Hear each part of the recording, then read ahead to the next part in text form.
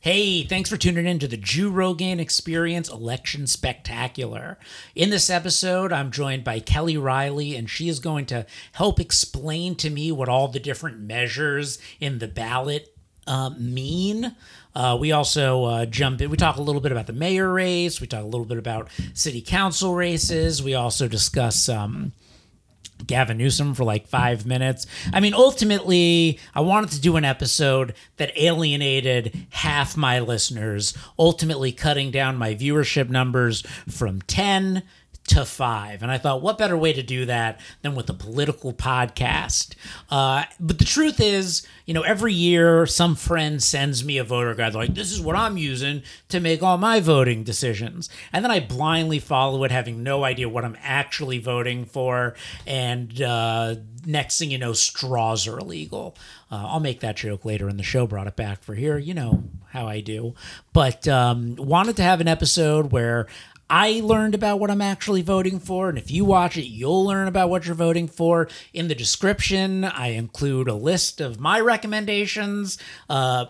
Understand that list just is based on this conversation here and a minimal amount of research, but if you're looking for an easy thing to follow, you can vote like me, and I guess, if enough people do that. If all 10 of you do that, I'm just going to really up those odds for getting the things we want. If Kelly is able to get me her voter guide in time, I will also include in the description all of her final decisions. Who's to say who's right and wrong? All I know is that if you're voting Democrat, you're right. I try to... No, I do feel that. But anyway, you be you.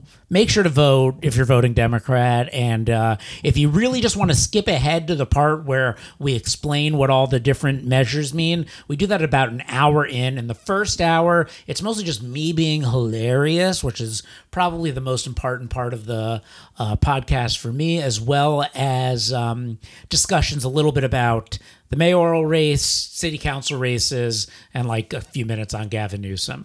Anyway, without further ado, please enjoy this very special episode of the Joe Rogan Experience.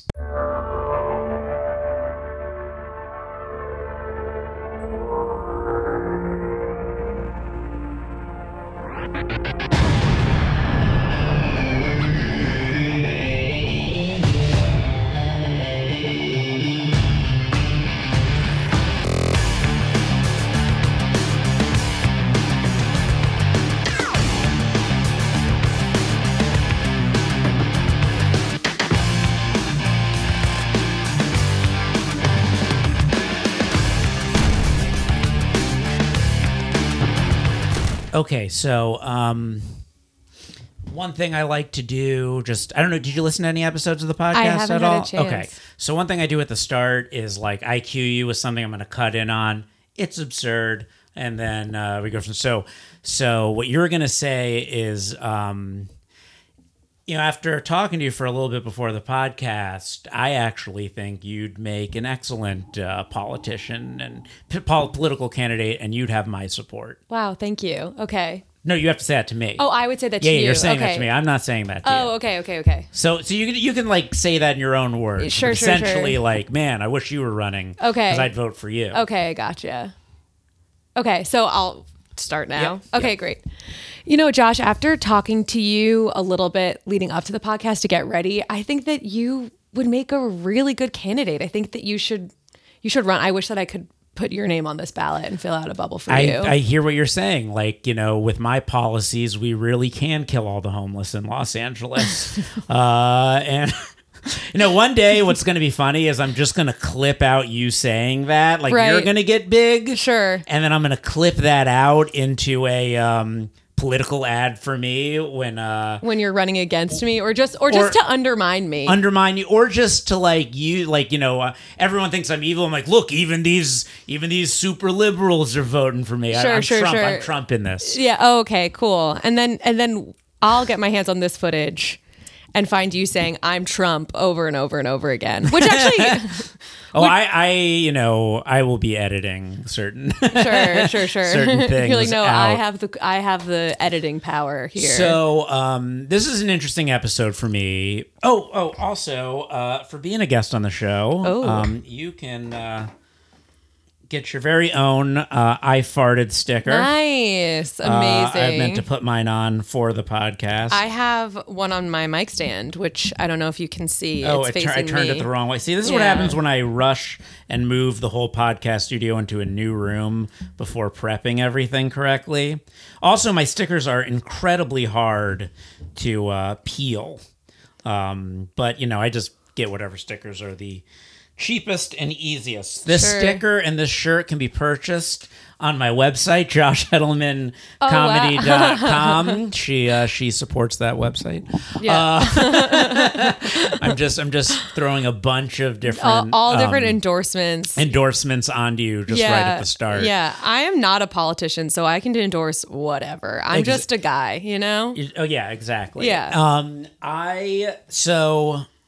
So also I want to say to any viewers out there, if you show me proof that you voted for the candidates I believe in, I will give you a free I Farted sticker. Oh, amazing. Or if you just ask me for one. Just literally, I have them on me. The ones that I hand out include my Instagram handle, so I will give them to anyone for free. Or you can purchase them for $3 on my website, joshhedelmancomedy.com.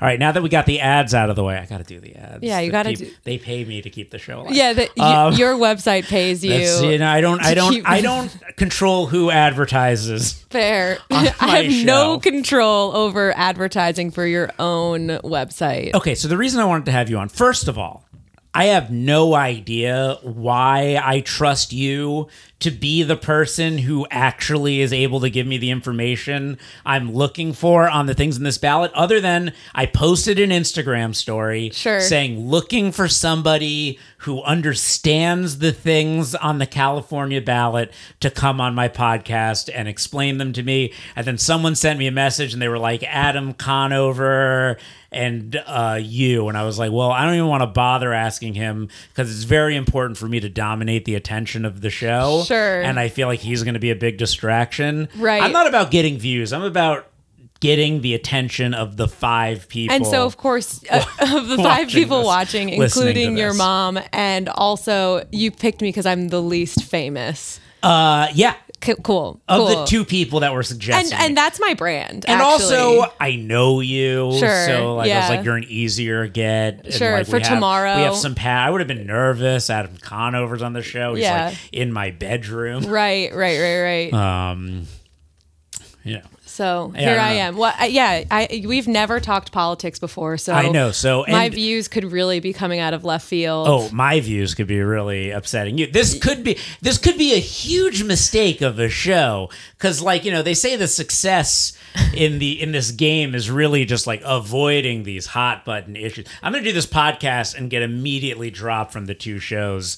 I got booked to headline at the end of the month at the Boca Black Box Theater in South Florida, November 25th and 27th. They pay for the ads. They pay for the ads. Well, also, if it's South Florida and you might be in trouble with me on the podcast. I'd be in trouble with you unless I disagree with you on everything, and then South Florida's going to be turning out. Yeah, but South Florida is actually the more liberal part of Florida. It votes blue. Okay. Even though when you're there, you're like, where are these blue voters hiding? Yeah, right. They are hiding. In my and they mom's have to hide. They're hiding from the rampant COVID that all the red voters are spreading. Again? No, just in general. Okay. My mom really hid in the house. Aw, poor mom. Yeah, I was very neurotic about it too. Yeah. I seem to remember that actually. My mom literally messaged me earlier today. Did you get your booster shot yet? Did you? No. I didn't either. So. But I'll get that fake vaccine. Sure. November 25th and 26th, Boca Black Box Theater. There you go. Every time I say something really Republican-y, I'm going to promote my show. Yeah. Perfect. Yeah, that's when you promote the Florida show. Yep. All right. So the other thing that's kind of stressful about this show for me is that, this is this is my 10th episode in, I think, around a year of doing this show. I'm very bad at putting them out. Sure. And I frequently record a show and then won't edit it for like a month and then release it like later than that. So if that happens here, this is the most worthless episode I've ever done because it's effective for like 5 more days. Yeah, I was going to say you're going to have to put this episode out quick in order for it to be. It's going out tomorrow. Fingers crossed, knock on wood. That's the plan. All right. Awesome. Okay, so here's why I wanted somebody to explain the ballot to me. Because like throughout history, or in my recent years in Los Angeles, you know, I'll get the ballot and then I go like, who should I vote for? Then someone sends me some progressive voter guide. And then I just, you know, blindly listen to whatever Adam Conover posted on his Instagram. Yeah. And the next thing I know, there's no more straws. Yeah. And I'm like, I wouldn't have agreed to no more straws. Sure. If I knew I was voting for no more straws. Well, at the time, straws were like straws were so canceled. They were canceled. They were so canceled. And now we're all like, we should have had like a 2-month test period. There should have been a pilot of the no straws. Well, it was back when we cared about saving turtles before all our attention turned to saving grandma. Sure. Once we had to start saving grandma, Oh, suddenly we stopped caring about these fucking turtles. Well, yeah. And the other thing is like, not to immediately just jump right into like the politics of it. It's like, it puts like the straws, recycling for individuals. I do all that stuff. I think it's important. I have my reusable water bottle. I compost. I try to do all of that, but it's like so misguided that saying individuals' actions are what's going to resolve the climate crisis. Like, it's not that. Yeah, it's like one almond uses more water than I use in a year. Exactly. So it's like if we made one less almond, I could take 3 showers a day. And that's how we should be thinking about it. Actually. If we had one less almond, I could water my lawn. Sure. Yeah, or like, I don't know, as long as the golf courses are green, like we're good, you know? It's like we should live in a dust bowl so that, you know, there's one extra almond in my overpriced bag of almonds. Exactly. And I love almonds. And so I support the almond industry. I'm pro big almond. Yeah. I'd love some big almonds. Yeah. I mean, But it's just like the way, like, you know, I choose almonds. That's the thing that all the, you know, oil companies like to point at is like, it's the almonds destroying the planet. But really, it's also, you know, those oil tankers just exploding in the ocean. The ocean on fire. Like, be sure to turn off your air conditioning. Right. No, it's just like. In the middle of a heat wave. Right, yeah. It's like all because we need the power. Yeah, exactly. Exactly. But so there's like that, and then it's like I voted for something else suddenly. Here's the like, I don't care about paying 10 cents for a bag, like the bag tax. Sure, but like what bothers me is this like needing to know how many bags I need when I'm checking out. Sure. It's like I can't. Do I want a double bag? Yeah. I walk a lot. You know, that actually is probably helping the environment more than the not using bags. Right. Yeah. And then I recycle the bags. I reuse the bags as like trash bags. But it's like I get to that. It's like every time it's a fucking. You get to that checkout and they're like. How many bags do you want? I'm like, I don't know. I don't have a good system to measure this. Here's $1. Just give me however many bags I need. Yeah. So again, I want to understand these things a little more. Yeah. Than just be making wild decisions like I have been in the past. Yeah. That Adam Conover, who refused to do the show, keeps telling me to do. This is all despite Conover. This is actually. And I'm the perfect person to spite Adam Conover. This is to take you down spitefully for not doing the show I never even bothered to try and ask you to appear on. Conover. It's over, Conover. It's Conover. Yeah. That's going to be... For you. That's my next podcast. It's Conover. It's Conover. I A explain deep dive. everything. Yeah. Edelman explains nothing. Okay.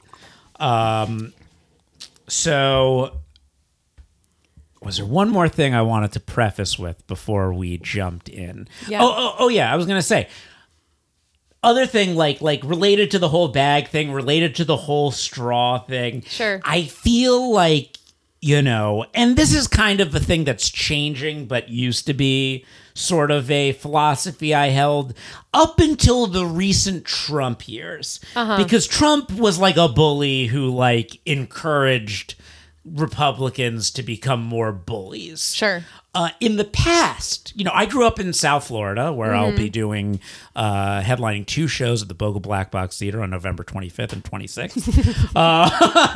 I grew up in South Florida. You should cut them all together, and that should be like the trailer for this episode. It's actually just, and especially if you don't get this episode out. I've done trailers for episodes that were just promoting shows. Great. It wouldn't be the first time I did that. Okay, wow, unoriginal idea on my part. I'm literally wearing the shirt for the show I run in Los Angeles at the Hollywood Improv on November 12th at 9:30 p.m. on Discover Genius. I'm going to be, I actually have a spot on that show, so I'll be there. I just booked myself. We'll see how this goes. All right.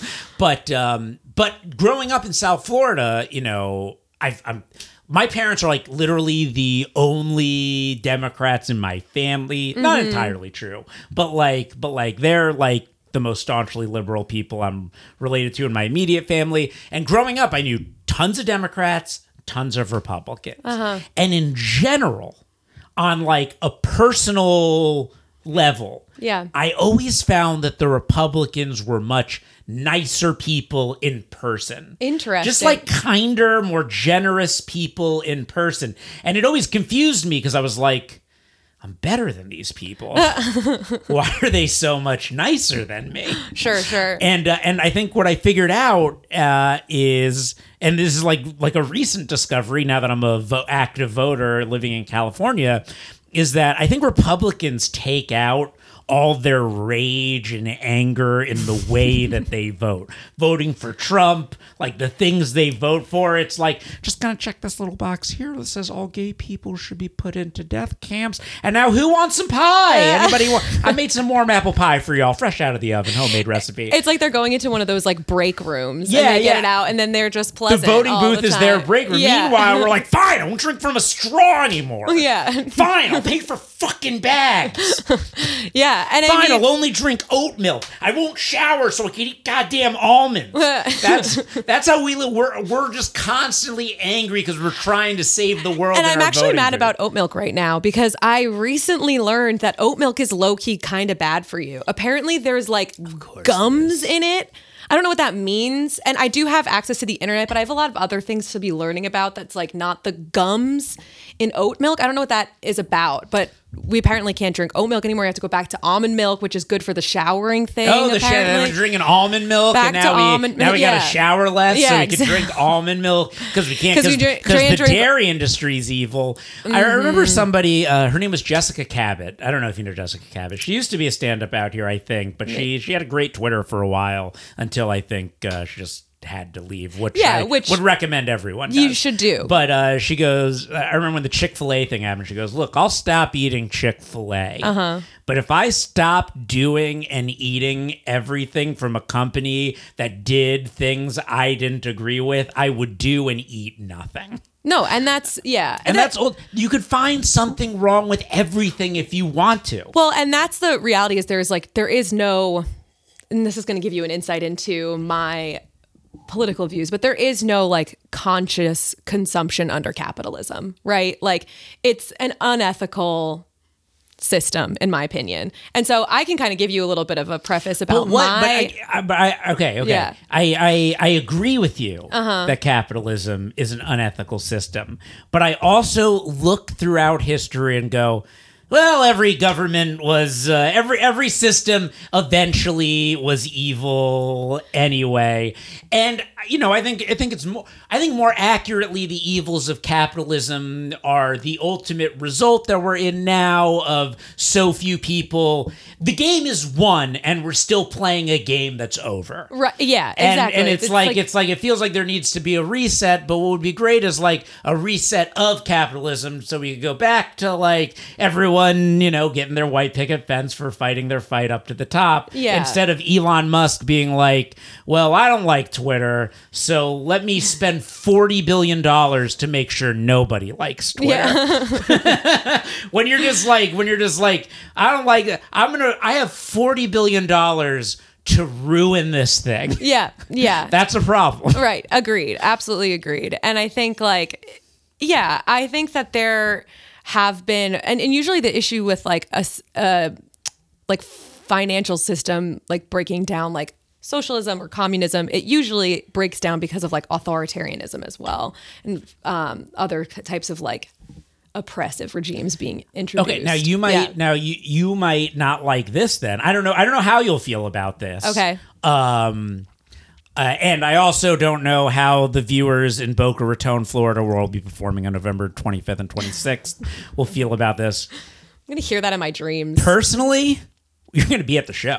You're going to be like, what am I doing here? How did I get here? The ads incepted me. There was this one time I used to work in an advertising agency, and I had to deliver 100 Taco Bell Doritos Locos Tacos spots, and I blacked out, and I was at home and I had a bag of Doritos Locos Tacos. Okay, that's scary. Like I don't even I unconsciously went and got them. You got them from what I had to when you're delivering, basically what I had to do was just watch the spot over and over again to make sure there were no errors in every version of the commercial. Wow. So I watched a Doritos Locos Tacos commercial and then over 100 times, and then I went home and stopped to get Doritos Locos Tacos. And it almost felt like I had no control over the decision. Okay, you were hypnotized. You hypnotized yourself. I hypnotized myself, ultimately. And that actually is something scientific that we should all be thinking about and talking about. That is a scientific revelation. In my opinion. And I've seen so many Rick Caruso ads that who knows what's gonna happen when you're filling out your ballot and you'll be like, no, you'll just black out. But yeah, no, that was a crazy experience. But the thing I was gonna say is, listen, I voted for Bernie because I wanted everyone to stop yelling at me. But personally, I think Biden's doing a great job. I do. I think he's doing. I think he's made some mistakes, but in my opinion, overall, I don't know how someone could be doing a better job in the circumstances that he's currently under. Because here's the thing. People are always going to be upset. There's always going to be factions of people all over the place that are going to be upset because it's like, listen, I totally get it. I know people who are under incredible stress from their student loans. Mm-hmm. And I know that, all those people feel like Joe Biden didn't do enough to relieve them of their debt. But then I went to Long Island where I know a lot of liberals. That's where I'm from. And they, my liberal family there, really didn't want him to cancel student debt. Yeah. So it's just and they're like, it's the biggest mistake. He's going to lose everything if he does this. And it's they're as convinced of their stance as everyone on this side is convinced of their stance. Yep. And it's like, I think he does an actual good job of being the person who is the most effectively representing everyone in the political gamut, and nobody's happy. And that's the problem. When you're effectively representing everyone, nobody's happy. Yeah. And I think that there's this salivation from everyone to just fuck the other people. And what's fucked up is that when Republicans take control, they do that salivated fuck the other side. And then when Democrats take control, they're like, all right, let's let's be a government for everyone. Sure. And then the liberals are like, no, we're angry and we Sure. want to fuck the other side. Yeah. No, I think that's it's a well-made point, and I like agree with that to a certain extent. Like, I do think that like the student loan relief was like, nothing like that has been done in the US, and like that is a milestone. And the getting rid of pot convictions for nonviolent drug offenders. Yeah. Big thing. And listen, another thing, it's like I feel like we always have to jump into these like hyperbolic things. It's like he pulled out of Afghanistan. We've been there for 20 years. Yeah. There's no, like, what people don't understand is there's no way to pull out where there isn't a period where there's just some people left and that those people have a tough time getting out. You know, nobody just pulls out there aren't just like 800 planes that come and take everybody at once. So no matter when that happened, bad stuff was going to go down. Yeah. And it to me, the fact that they just took back over like that reveals how much we needed to pull out and how much we did fucking nothing in 20 years of being there. And I think that I remember that was kind of like the biggest point of frustration, was less about like pulling out of Afghanistan, because I think I agree that was like the right thing to do, but it was frustrating that like our whole I'm from New York originally. I grew up on Long Island, and so like I grew up in like post 9/11 New York, and so like this war and this whole thing like defined the majority of my life. And then to see how much money we spent on that and not on other things in our country that could have like made the lives of Americans better, and how much money was going into this like military and justifying the size of our military, right? Like the US has to be at war in order for us to justify the size and the huge budget that goes to the what's military. interesting is a lot of people talk about, like, a lot of people I think point to Trump being Hillary as like what pushed us over. But I go, really, the truth of the matter is the world was over when the election was stolen from Gore. Because Gore's the guy who would have been doing things about climate change, who most likely would not have been sending us into Iraq to get money for Halliburton. Like pretty much everything Bush did stood exactly in direct opposition of everything Gore believed in. And so I always say that that's what pushed us to the line, and then the Trump presidency is what pushed us over. Well, and like, and you're right about that, because the environment in the country needed to be such that Trump could win, right? He didn't create that mentality. He benefited from it. And like the world needed to be in that place. And so this conversation is what gets me so depressed about national politics, because it feels so out of our hands. And I mean, this part of the I farted thing is I'm like, vote. I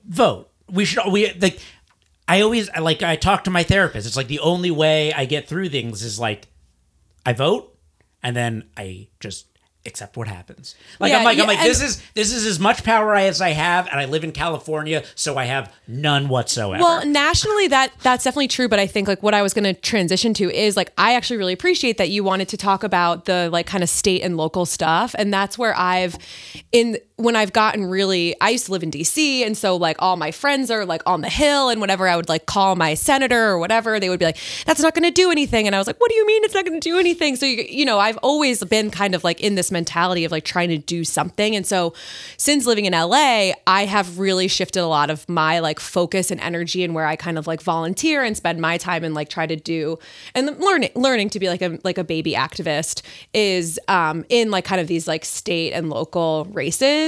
And so I do appreciate that you want to like talk about that stuff, because that is really like where we can have control. And that's where we'll transition. For all of you that have been watching or listening to the show and are very angry that we haven't gotten to any of this yet in the first half hour, my first question is, what qualifies you to be the person to help me understand these things on the ballot? Why were you recommended to me? I could say, on one hand, I have faith that you know what you're talking about because you sent me a photo of your Halloween costume and it was like upsettingly nerdy. It was. You were Mitch O'Farrell with that racist chick. Yeah. That likes Mitch O'Farrell. Yeah. So Mitch O'Farrell and I'll Nuri, post a photo of it. we were haunted. We were two ghouls. That was really the name. That's what we told people. We were at a fundraiser, a political fundraiser. So, okay. So people at the fundraiser understand. We're freaking I would out. have seen you and been like, all right, a zombie Larry David Yeah. And like a drag queen. Yeah. Is really what it looks like. So I'll kind of like take back. I think that Gina B. Jones sent you my name, right? Yes. Mm-hmm. So I've been volunteering in LA for the Hugo Soto Martinez campaign, who Hugo is running against Mitch. Mitch. This actually makes me very excited because Mitch is someone I wanted to actively discuss, and you can convince me of the only thing that makes me possibly interested in voting for him. Oh, what is it that makes you interested in voting for him? Okay. Listen, I'm gonna put this out there. The number one thing that has bothered me about Los Angeles, I've been here for 10 years now, and I've watched every single person I vote for talk about solving the homeless problem, and it gets worse and worse and worse and worse. And I love Echo Park Lake. Okay. I love Echo Park Lake. Oh shit, I'm so scared about what you're going to say. It's my favorite place to go. It was where I love to go jog, love to hang out, like took dates there and like went on things. I'm like, this is a public park for us in Los Angeles. And when it turned into essentially Skid Row during the pandemic, look, I know there's probably a more moral way to remove everyone from there, but I don't get the argument of like not removing people from this public park that belongs to everyone.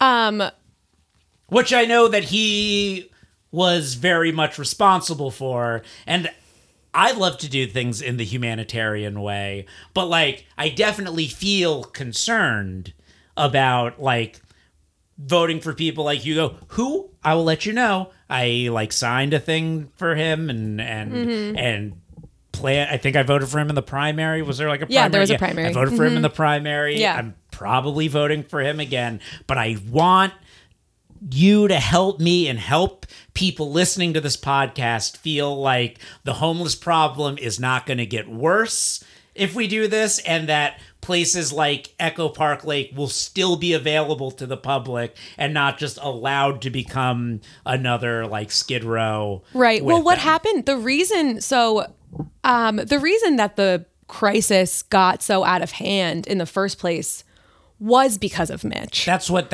another friend of mine who works in City Hall told me. Yeah, and the reason is like while Mitch has been in office for the past 10 years. So while you've watched things get worse, like Mitch has been at the helm in this district. Totally. That's why I voted for Hugo. Yeah. But I think a lot of people feel this. There's like this sense of like, I've been compassionate for so long. Like at what point is my compassion just gonna like if I put all the compassionate people in, is it going to get worse? But you say it's going to get better. Yeah, and I can tell you like Hugo specifically I know has, and like I do not work on Hugo's campaign. I am a volunteer. I am not a paid staffer. I just want to make that disclaimer that like I'm not on the payroll. I'm like I said, I'm just some guy. And I didn't finish qualifying myself for what makes me qualified to tell you this, to have this conversation. But okay, let me answer your question, then I'll get back to credentialing myself, or maybe not. So what I know that Hugo has a plan in place, and the plan is to LA hasn't built more homeless housing since like the 50s. So there are just like not enough beds for unhoused folks in LA. And so part of Hugo's plan is to convert existing like hotels, motels, like unused office spaces, which there are a lot of vacant spaces in the district. There's a vacant building right next door to a building being built. Yeah. Right over here. And a lot of those like, and so that's like one of the plans. So he wants to like turn these vacant buildings into like into like the Raid style places. The Raid? Yeah, the Raid or Dread. You ever see either of those movies? No. It's like it's like a building full. It's like a build. It's like they send the cops in because this building full of crime. There's like a crime lord at the top, and they have to get through. So I see like this house that's just all the homeless people from the street. Oh, I mean, like no. I know. But yeah. But I like the hilarious vision of that. Sure. But that's gonna mislead people. Yeah. So I think like, and that also like, you know, like. On like people who are experiencing homelessness like aren't inherently criminals either. Yes. It's like important to keep in mind. However, no, I agree with you. At the same time, I've been attacked by so many at this point. And that's like an unfortunate like that. I'm sorry that that's happened. Yeah. But like I think that's really where things started to turn for me, was being chased by a baseball bat and punched in the face while I was on my phone. Mm-hmm. And like and when people are but again, Mitch O'Farrell's been the guy in office while this stuff has been happening to me. Right. So how do we get those people into the Raid homes? Into the Raid homes. I'm going to reject this metaphor until Dread houses. I would call, if I was running for office with her seal of approval, I'd call it the Judge Dredd. I'm so scared. The Judge Dredd bill. What are the things called? The propositions and the measures. Judge Dredd proposition. Yeah. To create Dredd style sci-fi homes. That's so scary. For the homeless. I'm quaking. Okay. So yeah, that's one of the plans for like the homelessness crisis, and then it's to train actual social workers and to kind of go out and do outreach. I will say, like, so what's the reason? Here's my question. Like, what's the reason that hasn't been done yet? Like, why? What's the motivation on the part of people like Mitch O'Farrell and that racist woman to not convert these places into beds for these existing buildings that aren't being used into these places that they could go and get everyone rousing support behind them for solving the homeless problem and keep them, in their corrupt positions for the rest of their lives? Yeah, I don't have a good answer for like why. Like, it seems to make too much sense, and sometimes like that's confusing. Yeah. And sometimes it feels that way. Like, I don't know why they haven't done that, but usually like Mitch and is like supported by, like, he wants to put the money into LAPD, right? And so LAPD, when they did that raid of Echo Park Lake, that was the most journalists that have ever been arrested in I think it was more journalists were arrested that night than were in the US all year. And so like those types of raids are like very expensive, but it's also like gets the LAPD on their side, essentially. And so it's like, I don't have a good answer of why they don't do it, but like the way that they are going about it is like very consistent with like the status quo and the way that these politicians kind of like keep their power. Yeah. Seems crazy. It seems like if you were in office and you solved the homeless problem, I guess the point is, when it comes to Mitch O'Farrell, it's like he's been in there for a while now. How long has he been in there for? Like 9 years. 9 years. And he's been there for the 10 years I've watched this city and turn in this to shit. Yeah, and in this district specifically, there's actually been a number of people even displaced. Like everywhere else in LA, the population has been rising, but in District 13, people have been leaving because it's unaffordable. Well, that's what I always say. I say Los Angeles is the only city I can walk around scared for my life in neighborhoods I can't afford to live in. Yeah. I mean, you're not wrong about that. It's as I call Hollywood Boulevard, Taxi Driver, the immersive theater experience. Sure. And it's funny. It's wild that we live in 1970s New York at 2019 prices. Yeah. At 2019 New York prices. 2019 New York price. That's right. Well, I have to finish credentialing myself. Okay, yeah, sorry. And it might not be like a full credentialing. So you asked me what qualified me to have this conversation. I've been volunteering for the Ugo campaign. This is the first campaign that I've like really volunteered for. It's the first time I've like canvassed, knocked doors, that type of stuff. But I've been doing it since the primary. So I've kind of like learned about specifically that campaign. I've always been interested in politics. I went to school in DC. I was like the one liberal in my Republican family. So I think that that's like an important perspective to have, especially in a city like LA. Like I have friends here who don't know Republicans. And I think that that's also insane. Like I think that you need to know people. I always say it's like I don't know when I go visit my family in Florida, I'm like, I don't know what's worse, being in LA where everyone's acting like the world is on fire, or being in Florida where no one is. Yeah. It's like, I mean, to be fair, LA is on fire. It literally is. Yeah. But this was more like when Trump was in office. Sure. It was like here we're like the world's ending, and I'd go to Boca and it was like, it felt like whatever that new Olivia Wilde movie probably is like. Oh, Don't Worry, Darling. Don't Worry, Darling. Yeah. We're all walking around like everything's great. Yeah, And meanwhile, it's also like it's scary. terrifying. But but sometimes in LA, like people will say things in a really lazy way. They'll be like, "Well, this is horrible," and it's like, "Okay, well, why? What do you mean?" And so I appreciate like the pushes in the conversation, because like those are things that we need to like believe in our and like understand in our kind of like views. But I also like ultimately like I am just some guy. Like I'm some person who just like cares about politics, and like whatever I say, like I don't work for any of these campaigns. Like I just like have an opinion, and I'm just like as informed as like the next person I think should be.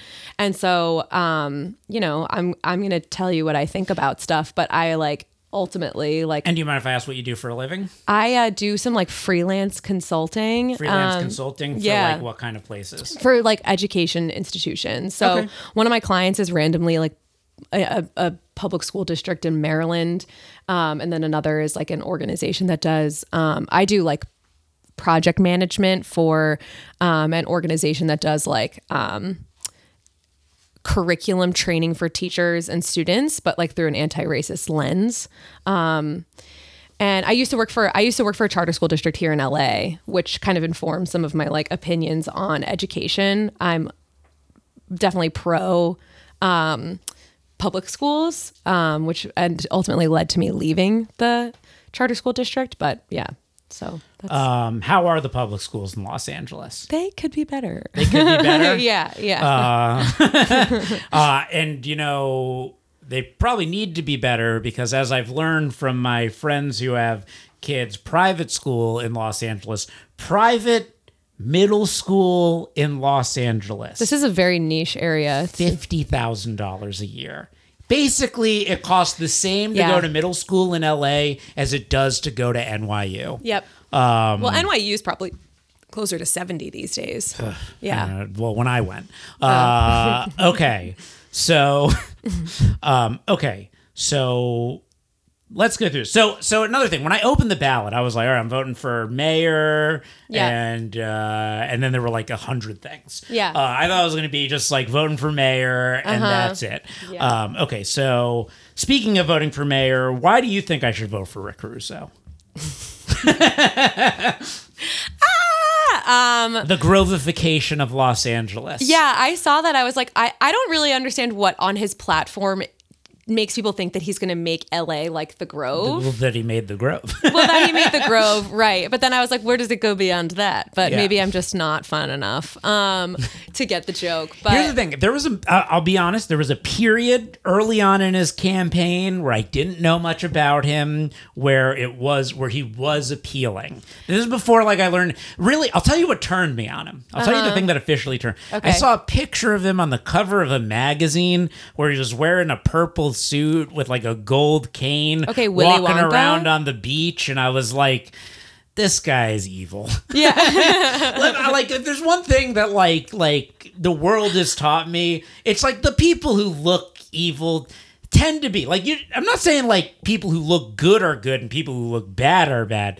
People who look evil Sure. are bad. Yeah, no, like Roger Stone walking around like the Penguin, Hitler. Like Yeah. they just have this Evil-looking evil guys. look to them. And I Sure. look at Rick Caruso, and there's an evil looking guy.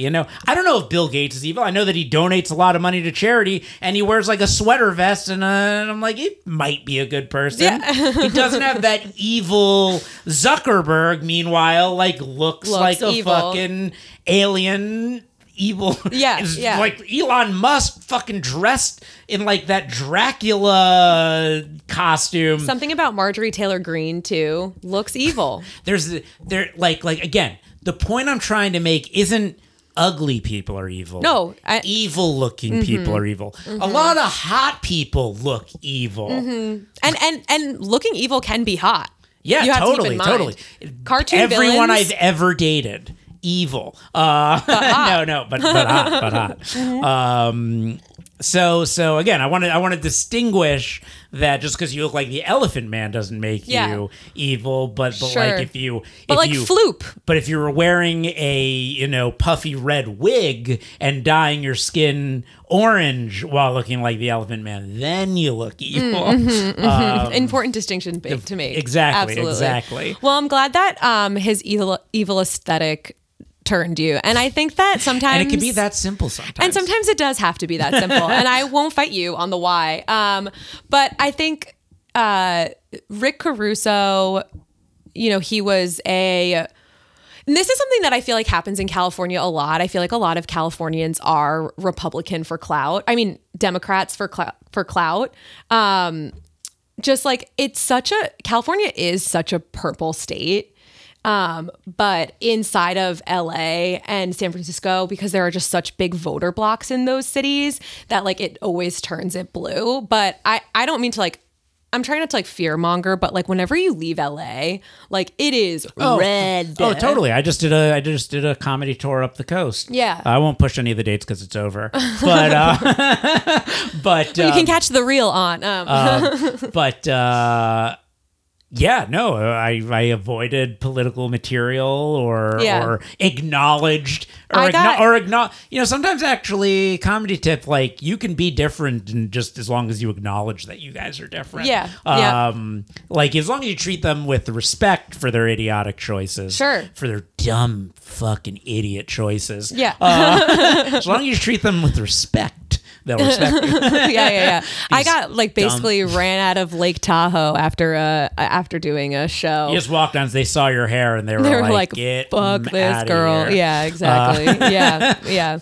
But anyway, I think Rick Caruso, registered Republican until 2012. For the last 10 years was not registered for any political party, and then registered as a Democrat in 2022, which in January, which just really goes to show the that Bloomberg move. Yeah, exactly. He would be the Bloomberg of LA, essentially. Is that working? Oh no. But he's really got those tough on crime policies.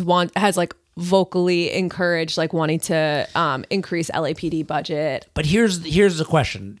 Are we not tough enough on crime? What's there's here's the thing to help explain to people all the things people see of the people just shoplifting and that's that you don't get prosecuted. What's the aesthetic versus the reality? Do you have any answers? What do you mean that? of people shop? I don't know what you're talking about of so there's all a whole thing of not shoplifting. prosecuting people who shoplift less than $1,000 and stores just letting them do it. It just feels like maybe there's a sense of a rise in crime, whether or not that's the reality. Yeah. And it might be a media push narrative, but sure. Yeah. I don't know about the shoplifting. I don't have a good answer for that. I haven't heard about that. So I don't know. And I can say also, personal experiences. So I walk a lot. I walk around Los Angeles. I still have the New Yorker in me that will literally walk 3 miles to a show. Good for you. And I see a lot of crazy shit. I've seen multiple people get hit by cars and had to call ambulances for them. And I call 911 and I'm put on hold every time. And so, yeah. And the reason for that is that police are being called to things that they're not trained to respond to, right? So they're being called to mental health crises instead of having counselors responding. They are spread really thin. And that is actually something that Karen Bass addresses in her policy that I'm personally still my perspective. I'm very far left, very progressive, and so like that's my bias. She's like looking at me like I shouldn't have been on this Nazis fucking podcast. No. So, but that's something that Karen Bass actually addresses in her platform, is that like there are a lot of vacancies in LAPD. Like they are short staffed when they have like a budget to be staffed more.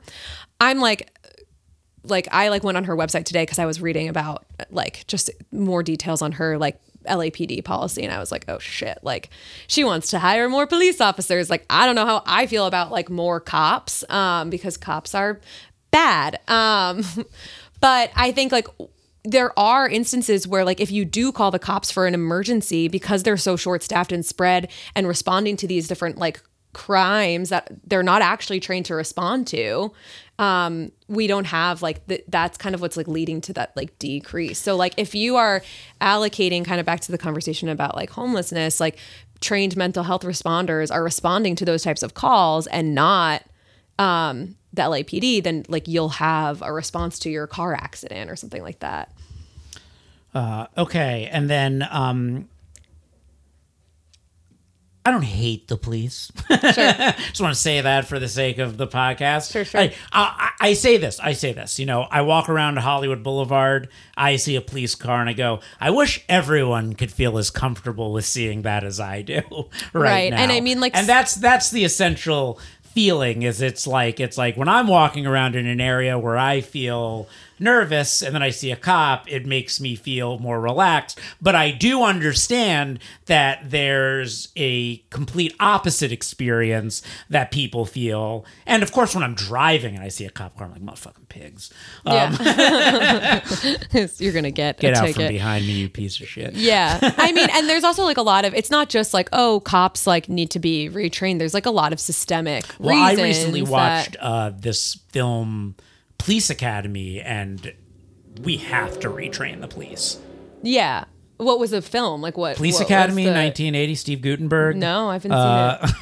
You're not familiar with the Police Academy franchise? No. Oh man, you really are younger than me. It's like it's like an Animal House type movie about the police. Okay. From the 80s? Police Academy. Yeah, there's like 9 of them. Oh God. Yeah. I mean, that's bad. Started in the 80s. Okay, cool. Yeah, cool. so it was a joke, the Police Academy. Oh, okay. But I need to have an older guest to have that joke land. Sorry. Okay. I feel like the general consensus is that he's evil, but what's Karen Bass going to do to resolve the homeless problem? Again, because I think this is the central issue of local LA politics. Yeah, that's the biggest no. And when I've knocked on doors and like talked to people, like that's what everyone's saying is the homelessness problem. So I think I'm trying to remember what Karen Bass's number is. Because here's the thing, as far as messaging is concerned, and this is and this is I think the overall feeling is that people are so tired of the problem that when someone like Rick Caruso or Mitch O'Farrell presents like, I'm going to be tough, I'm going to do the things you don't want, that you want to look the other direction while I do. And I think a lot of people in this city feel like, yeah, just whatever you got to do, which as a Jew who has learned a lot about like, you know, the turning your head to whatever you got to do does not make me feel comfortable. And I couldn't morally live with myself voting for Rick Caruso. Yeah. But there is this other part of me like underneath that's like, well, maybe Lindsay will just do something evil and I don't have to feel guilty about it because I didn't vote for him. Yeah. Well, so what's she going to do? Because I feel like the messaging hasn't been strong because she's been pummeled in advertising budget. So what's her message? Yeah. So my understanding of Karen... 51 minutes into the podcast. Yeah. We're on the mayor election. We were going to talk about dialysis at one point. We're going to get to that. Okay. It's going to be a long podcast. It's going to be a long episode. So Karen Bass also, like, when I've like heard kind of like her stump speech on it, also very clearly like I just like we just can't live with this anymore, right? Like she is very committed in what like the messaging sounds like. There's some I think it's 5,000 beds that is like kind of her plan. That's been the number that's going around. I think Rick Caruso's number was something like 30,000. Both of them have been really unclear on how it's going to be funded. However, 5,000 feels a little bit more realistic, but is still really low. I don't remember exactly how many it is that we need, but that's been kind of like my understanding is really, it's just infrastructure. Like really the biggest problem in LA is like we are short on beds. There's not enough. If today there was somebody who could like wave a magic wand and put everybody into a bed, we just don't have enough. And like, that's the biggest problem right now. In one of the richest cities in the country, you'd think it'd be. There's not enough, like there's enough housing to house everyone, but there's not enough housing that's allocated towards homeless people. Gotcha. Then I guess a tricky thing becomes when the housing is allocated to homelessness, then there become sort of like these rules about like not doing drugs and things in the housing. So then what ends up happening is the people who are disobeying those rules are pushed out, and those are specifically the people that we don't want on the streets. Sure, and that is like a pretty small percentage. Do you know the organization SELA? They're a great. It stands for like Silver Lake Echo Park. I guess the ones on drugs are kind of like the liberals on Twitter. Sure, it's a small percentage. It's like the small percentage that's. But it's what everyone focuses on. That. But it's what you see. It's the guy standing in the middle of the sidewalk with his dick hanging out, flapping it around. Yeah, and that guy needs support. More than like he doesn't need to be put behind bars or like have his stuff thrown away, because what happens when they do these raids? He needs he needs services. So what happens a lot of the times with these like sweeps is it actually perpetuates the problem in a big way. Like even like when somebody throws out an unhoused person's belongings, what's usually in there is their paperwork, their caseworker information, any like vouchers they have for the DMV. Like you're not just throwing away you're throwing away someone's tent and their belongings and like everything that they need to navigate this very difficult system. And so those types of like policies and measures like actually set us back even further because it makes it harder to move people through the system. So anyway, I was bringing up SELA, which is a great organization. It's for SELA. SELAH. SELAH. Yeah, okay. I think it stands for like Silver Lake Echo Park, Los Feliz, SELA, Atwater, Hollywood. So it's an organization that does like outreach to unhoused folks in that neighborhood. And the way that they do that is they like literally go out and they like build relationships with people. They'll in District 4, which is Nithya Raman's district, like they have actually like a relationship with Nithya. So they'll like give the unhoused folks like a heads up, like, hey, someone from the city is going to come talk to you about this program for you to like get housing. They're not trying to arrest you. They're not trying to like whatever. So like just know that, right? Because there's a lot of mistrust too of like when someone from the city comes around, like, are you going to get kicked out? Are they going to like raid you? Like what's going to happen? And probably definitely, I think in accordance with that, like Rick Caruso being mayor would only increase that distrust. Because I actually think about this sometimes with like anti-vaxxer things. Mm-hmm. I personally feel, I mean, literally I'm about to get my fourth or even fifth. I don't even know anymore. But at the same... and that's the point of the vaccines. They want to wipe your memory because you're being controlled. Mm-hmm. At the same time, I think to myself, like, I empathize with people who don't want to get the vaccine because I think to myself, what if Trump was still president? He's like, we got a vaccine out in record time. Everybody, it's the most beautiful vaccine. You're going to take this. It's going to make everything perfect. We're all going to get back to work. I'd be like, get that thing away from me. I'm not putting that in my fucking body. Okay, do you have a podcast so that you can still find a way to do Trump impressions and it be relevant? Is that why you have the podcast? No. I don't even do it in my act at all. But I'm just saying, like, you can't do it in stand-up anymore. I thought to myself, just like, I guess to be fair, if Trump was like pushing this vaccine, I'd be terrified of it. So probably the people who are on the other side of that view us that way in large part and don't trust this thing. Mm-hmm. So I go to myself, okay, I understand that a little bit. So again, if you have Karen Bass in office, homeless people would be more, or unhoused people would be more likely to trust that this agency isn't just tricking them into being arrested than purple suit Caruso. Yeah,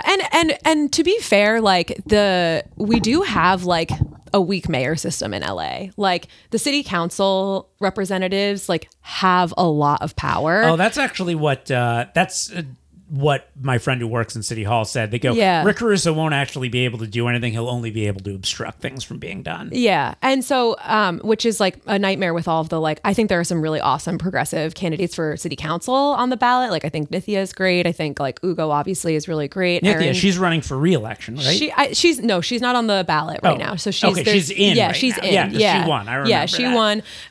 Voted for her. Yeah, you did? Yeah. How? I don't know. Maybe I didn't. You might have supported followed her. supported Yeah. her. Because I don't know actually, because there has been a lot of redistricting. Don't trust anything I say. Which is actually I endorse that.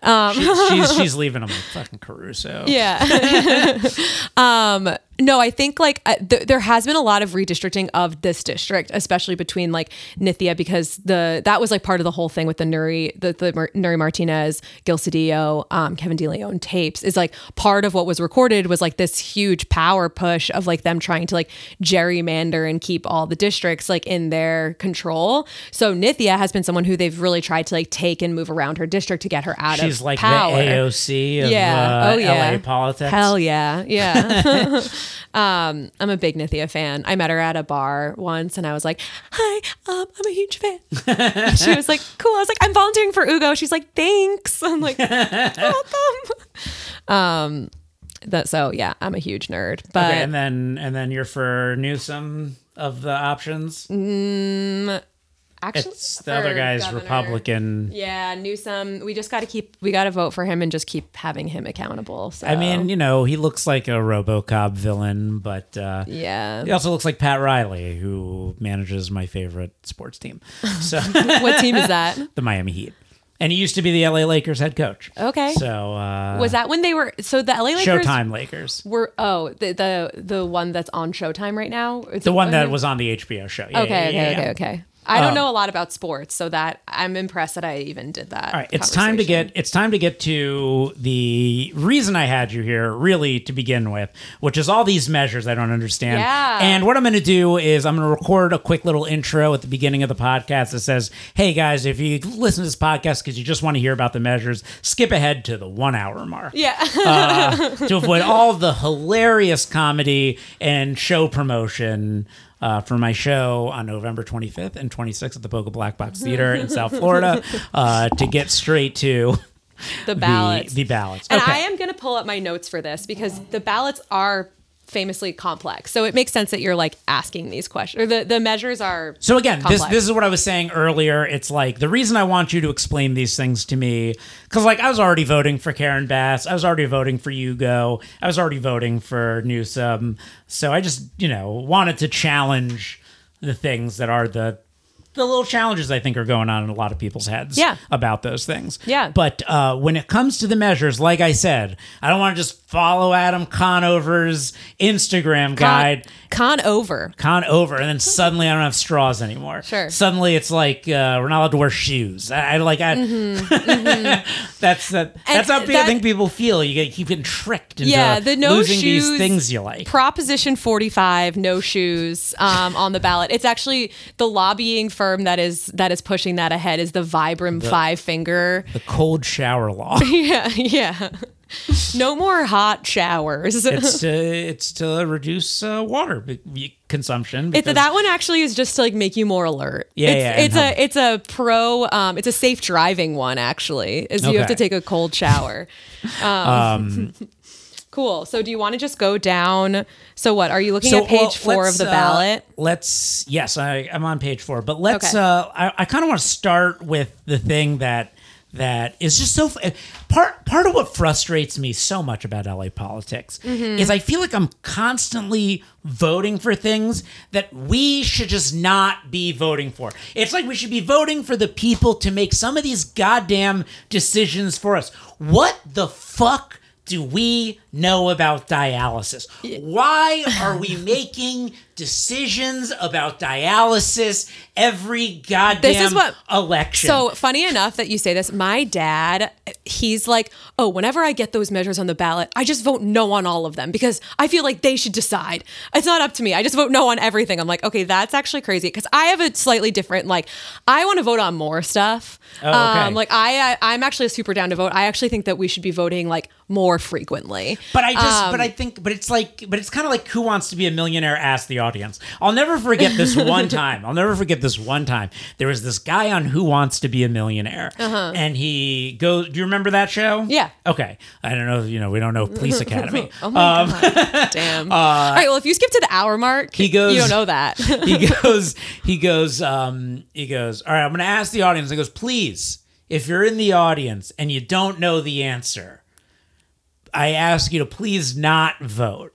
And then they do, all right, asking the audience, and the audience says, and then it was literally like 4 rows, almost exactly equal with votes. So 75% of the people in that room didn't know and voted anyway. Yeah. I mean, and that's an argument like against democracy, is like people don't actually know how to represent their own interests. And like that is kind of like the incentive of our system is they like keep you consuming and keep you like happy with like all your stuff that you're not paying attention to like what's going on. In 10 years of LA politics, this is the first time I'm trying to actually know what the things I'm voting for. And that's what they want. That's what that's how the systems and structures. Which is why I'm like, why can't I just vote for like the Yugos who I believe are going to make the right decisions that I support and have them, decide who should be on dialysis.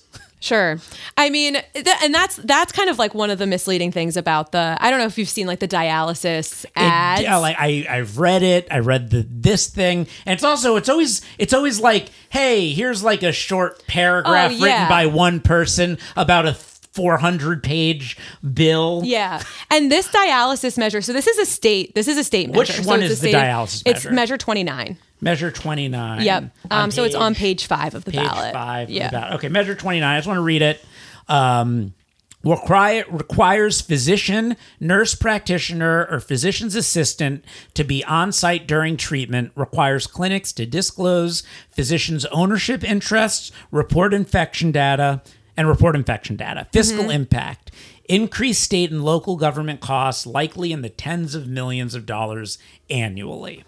So this ballot measure has been on the ballot. This is the 3rd time this has been on the ballot. So it's the same one. It's the same one we voted for over and over again. Yep. And so the reason it's so I can kind of like speak to this, my understanding on kind of both sides. I will say in the 2020, or the last time we voted on it, I voted in favor of the measure. I voted in favor of having a licensed physician on site. And so the major groups that are kind of involved in this, there's a union. I actually brought my notes because I wanted to get the name of the union right. And it is I am using the Knock LA voter guide, but there is, and the DSA LA voter guide. What's the name of the union?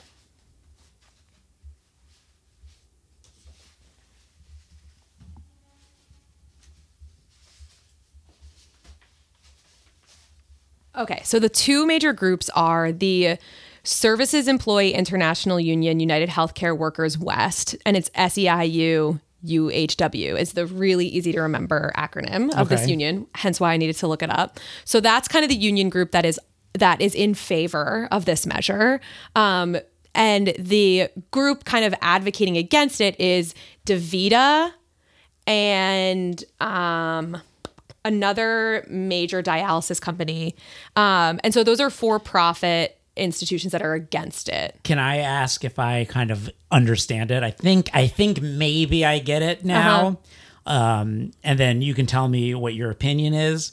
Is it kind of like, hey, there's these companies that are abusing dialysis and putting people on dialysis that don't need to be on dialysis to get all this extra money that like manipulative evil corporation stuff. And what they're saying is like, hey, let's have it overseen by people who don't have a vested interest on whether people are on or not on this, so that they're not losing money for things that they don't need to enrich these people. So sort of. Their argument is that, like, well, if we do that, then less people are going to be on dialysis, and there's going to be people who die that should have been on it that we didn't put on it. So close, but I haven't heard any reports of them like trying to put people on dialysis who don't need it.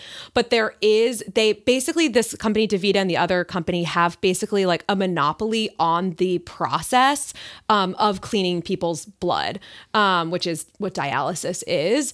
And so because they have a monopoly on this process, they can charge private health insurance thousands of dollars, and it's prohibitive to folks who are on like Medicare, so the cost of the treatment is way too high.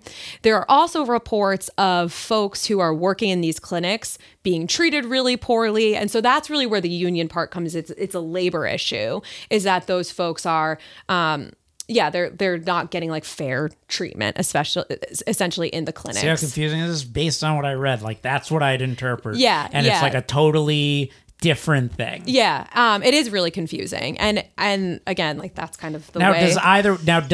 Does it end up costing taxpayers money? Are there any new taxes going to be added to us as a result of voting for this? And are you for it? Are you for the measure? I'm for the measure. You're for the measure. And so I don't know if it So will the measure end up creating more competition for the dialysis companies? So no, essentially what it's going to end up doing is it requires to have a licensed physician or somebody overseeing the treatment that's going to cost the dialysis companies more money. So they're going to have to pay more money to have these physicians on site. And so what they're saying is because it's going to cost them more money and they will not be able to run as much of a profit, they're saying that as a result of this measure passing, that they're going to have to close dialysis clinics. And what they're saying is like they're going to actually have less, that people are going to have to stop getting this treatment that they need because it's going to cost them more money to do it. And this is kind of like a really classic, like ethical, progressive thing that happens with like taxing corporations. Is totally. There like if we don't have slaves, then we're going to have to cut down some of the cotton mills, and then your shirts are going to cost more money. Exactly. Yeah. So that's kind of that like so it's like, yeah, like you're not going to make as much money off of this thing, but it's because like you're just trying to like run a bigger profit margin, but they're going to close it. Yeah. So that's essentially. So, but like are they going to do that? Are people going to die because there's less dialysis clinics if this measure passes? And I think like that the short answer is like, yeah, I think that they will, like I think that they will close these places. What's the long answer? I guess we should probably get moving on, but why should we vote for it if someone might die from? Yeah, I think that I'm voting in favor of it is because it's pro-union, and I think like like I think that they should just like keep the clinics open and like make less money is kind of my like. Do you think what they should do? But the bill doesn't force them to keep it open. Yeah, it doesn't force them to do that. I don't know. I might just abstain because it's like I see an argument for both, because I don't want to have anyone dying on my conscience because I want to support labor, but at the same time I don't want to like let companies run amok and do whatever they want because they're threatening to kill people. So it's a tricky one. I don't know. I'll have to think about it, but I feel like we have a better understanding of it, and again, a decision that Hugo should be making and not me. Well, this is a state measure, so this is a question for the governor. Fine. That Newsom should be making, me. Okay, what do you think is the most important measure on the ballot? What's the one you feel the strongest about? Like that, you're like, this one has to be done. I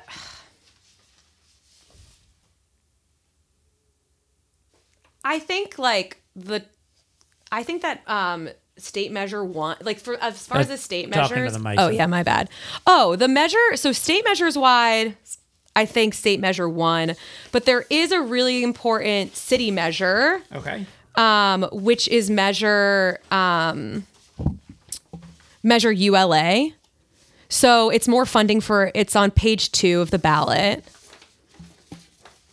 Okay, so page 2 all the local measures? Yeah, these are city and local. Okay, we got 3 measures on the ballot for local? Yeah, so it's measure... 3 is manageable. Yeah, so measure LH, measure SP, and measure ULA. So measure ULA, I think, is the most important one. It's funding for affordable housing and tenant assistance programs through a tax on real property transfers over $5 million. I think it's important to note that Gwyneth Paltrow is against this. And Gwyneth Paltrow I think she might be for this one, weirdly. No, I don't know what she is. She's a Caruso supporter. Yeah, I know. That's why I'm making a joke. I read this whole Gwyneth Paltrow. She's like standing in front of a flower vagina and being like, vote Republican. Oh, scary.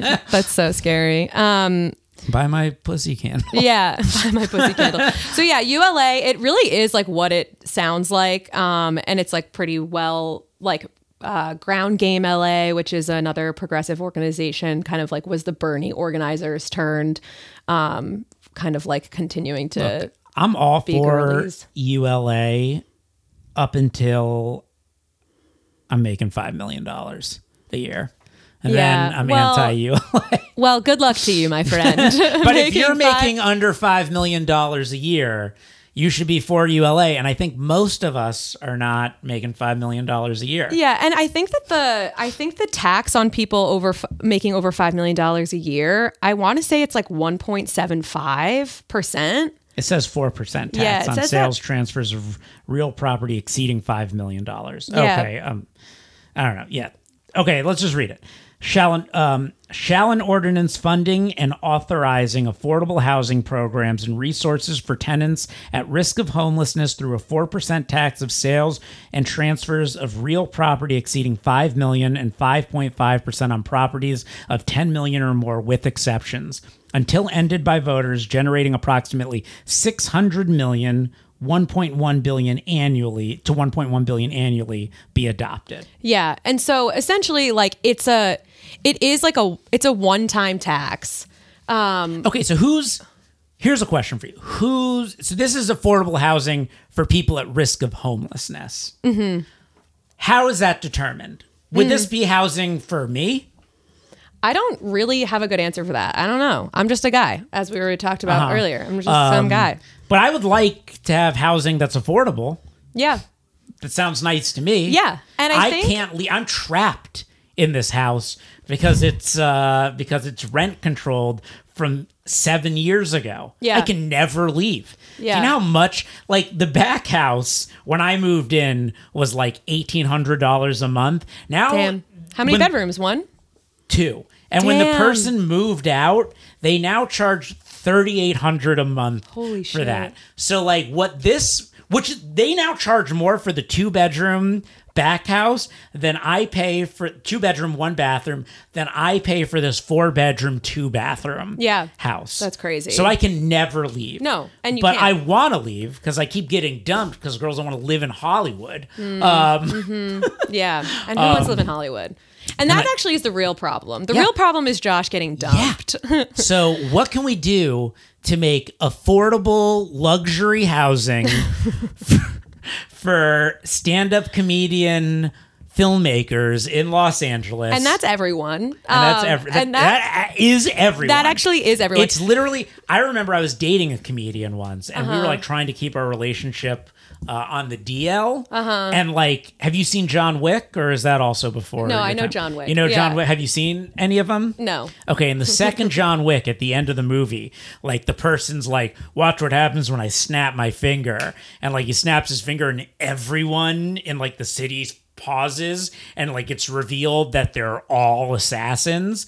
And I'm like, LA's that except comedians. Yeah. It's like we literally realized we couldn't go anywhere without there being comedians Yeah. around. I do a show at the Hollywood Roosevelt Hotel. Every time I go to the hotel, like the valet guy or the guy at the desk, I'm like, hey, can you call the person who pays? Like, yeah, and just so you know, I'm a comedian if you ever want to book me. It's literally, it's John Wick of comedians. So is this Everyone going to is be crawling the out of the affordable housing for everyone in LA? And let's hope so. I'm gonna just say yeah. Me, some guy is gonna tell you that that's a yes. Because when I went to, I'm reading. I'm reading. Go ahead. Yeah, just one last hilarious joke. Oh, I went to please. I went to a Halloween party this weekend that was all stand-up comedians, and there was a moment where like it occurred to me, I was like, this is kind of like a work party for Yeah. the least successful company on earth. Yeah, and it is. This girl at the end was like, I want to come back to my place, and I was like, all right, and then she took me to her car. Oh no. And then I was like, can you just drop me off at home? And then she took me to my car. No. And we obviously know that's not true because I'm living in this rent-controlled home. Otherwise, I would be homeless. And it's true. And like that is, I feel like the reality that it sometimes feels like is like we are all like 2 missed paychecks away from like having a real housing crisis as individuals. 2 missed paychecks away. So we are all tenants at risk of homelessness, which means this housing should be for us. Well, and I think like I was just reading up on some of these like voter guides of just kind of like to get more clarity on like what does that mean. And so it does say like in the Knock LA guide, for example, it says it's a next step to help solve the housing affordability and homelessness crisis. So like that affordability piece is really like where you start to think about like the rent control and the prices of rent. I actually want to take this moment to actually push the actual, I guess I don't know anything policy-wise exactly, but the actual reason I'm against Caruso, is I look at him and I go, this guy is a real estate developer. Mm-hmm. His friends are real estate developers. Mm-hmm. While you think you want to vote for Caruso because he's going to be the evil guy that kills all the homeless people, so you don't have to look at it anymore. He's also the guy who might help things like rent control become less prevalent in the city, and that give landlords and developers more power instead of the little guys, which is like one of the few things that LA is kind of good about a little bit, is supporting the tenants over the landlords. Let me actually on look a at some level. And you're right about that. And let me look at something really quick, because if I'm remembering correctly, I heard someone speak about the ULA recently, and I believe they said something like that ULA would also apply rent control to any building that was built before like 1980 or something. So there's like some like blanket thing that would affect a lot of rent people. Control, or would there be rent reduction in the rent control? Let me look. Okay. But essentially, if you're one of these people who is 1 or 2 paychecks away from homeless, let's say you're 5 paychecks away from homelessness. We're about to enter a recession, most likely. You may lose those paychecks. You might be at risk of homelessness. It feels like ULA is something you should vote for, and Rick Caruso is someone you should be afraid of. And I think that's a great summary. Yeah. See, we agree on more than you were thinking. Yeah. No, I wasn't too worried. Okay, so let's get through the other 2 measures real quickly. We have measure LH, Los Angeles City General Municipal Election Measure LH. Authorization for additional low-income housing, Proposition LH. Man, a lot of affordable housing. It looks like we are trying to do things on the ballot. But again, these should just be things that YouGo should be doing, not things we should have to like risk, rich landlords who get scared of this stuff and pay for a bunch of ads to scare everyone away from. Because I remember there was that measure a few years ago that was like the obvious affordable housing measure that there were just nonstop ads against that I thought was a no-brainer that ended up getting voted down just because people were getting tricked by shit. Authorization for additional low-income housing, Proposition LH. Shall a measure... Why does everything have to sound like a fucking commandment? And thou shall measure... Like, you would just... say it in fucking English Yeah. instead of a puzzle. Yeah. Instead of a riddle. And I will All of these things, it's like a riddle of what the. No, and that's part of it. It's like that they don't like you not understanding what it is and it not be written in plain English is like why? Here's the riddle to solve, to know what you're voting on in this paragraph that explains a 723-page bill. Yep. Shall a measure authorizing public entities in the city of Los Angeles to develop, construct, or acquire up to 5,000 additional units of low-income rental housing in each council district to address homelessness and affordable housing needs, subject to availability of funding and city development requirements be adopted. So basically, like what I've read about this is right now, LA has authority for 3,500 low-income units per council district, and this essentially increases that to 5,000. Okay. So it's And it looks like it looks from the puzzle like they're saying this isn't like an increase on taxes to do this, but like moving that pin over to 5,000 with the available funds. that's a good question. It doesn't say it doesn't say anything about the financial impact. Shall actually, a measure Shall a measure be adopted? Yeah, LH would allow up to 5.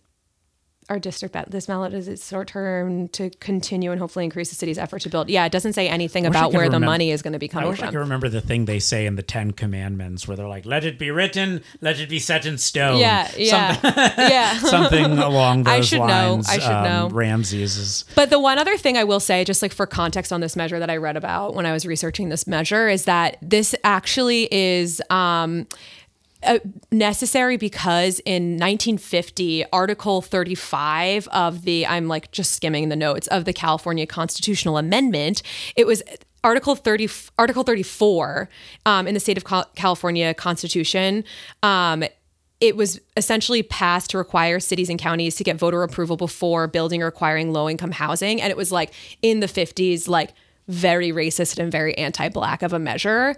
And so Article 34 is still in the California state constitution, and we'll have an opportunity apparently to vote to repeal Article 34 in 2024. So just kind of keep an eye out to like repeal that like 1950s like super racist thing. Hey, if you've that made it an the state hour of and California. 24 minutes into this podcast and you can remember for 2 years to not forget about Article Measure 34 Yep. and another 2 years from now when Trump's taking the White House again and all's burning down around us. Article 34, repeal that baby. Article 34. 1950.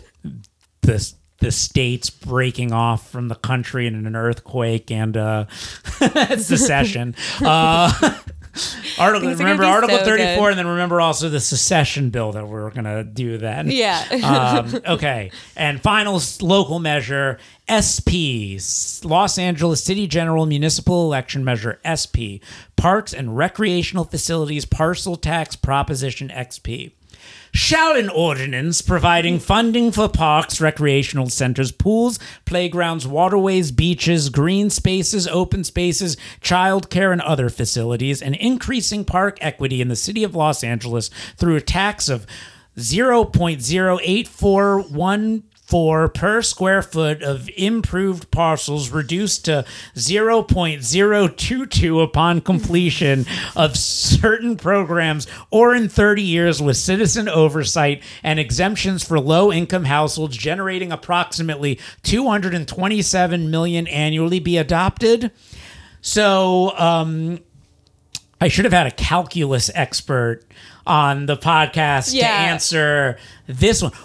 That is the most confusing bill I have ever read in my life. Like, what is it saying? How much does it cost me? What is the square footage of what? Like, what is this, and should we vote for it? Okay, so by the way, we're yes on the other two, right? Yes on the other two. Okay. So this one is very confusing. If you read the headline, it's like, okay, more money towards parks and recs facilities. I love parks. Who here isn't a Leslie Knope fan? Yeah. There we go. I don't really watch the show. Okay, well, shit. Fuck. Neither of us have made like a pop culture reference that has landed with the other yet. Yeah, well, I mean, I know who she is. Yeah. Sure. I'm aware of her, unlike you who doesn't know about the 9 Police Academy movies. Yeah. Mission Miami Beach. What year were you born? 85. Oh, okay.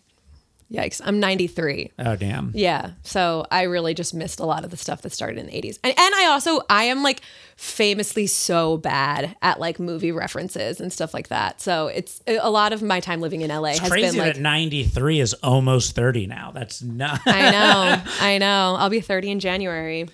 Maybe that's when this podcast will come out. Anyway, so this like at a high level seems like, yeah, like this kind of seems like you would want that. Sorry but because for outing of the age. I know. for outing what? The age. I just did math real quick in my head. Oh yeah, I was no, like, it's man, okay. Like it just shocked me. No, it is shocking. You also don't seem 30. I thought I was like having this fucking kid on the show This explaining kid, all this. this immature, this ill-informed. No, I'm almost 30. Is she even old enough to vote? Why isn't anyone going to listen to her? All right. No one's going to listen to her. No, it's not because of my age. It's because I'm a woman. No, I'm just kidding.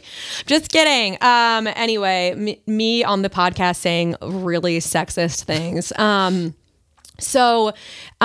there also is, I will just say, like from a woman's rights perspective, there is a statewide ballot measure protecting reproductive health. Yeah, I think that one's a no-brainer. If you're not voting for the state reproductive health, go fuck yourself. Yeah, I feel like we didn't even need to get into that one.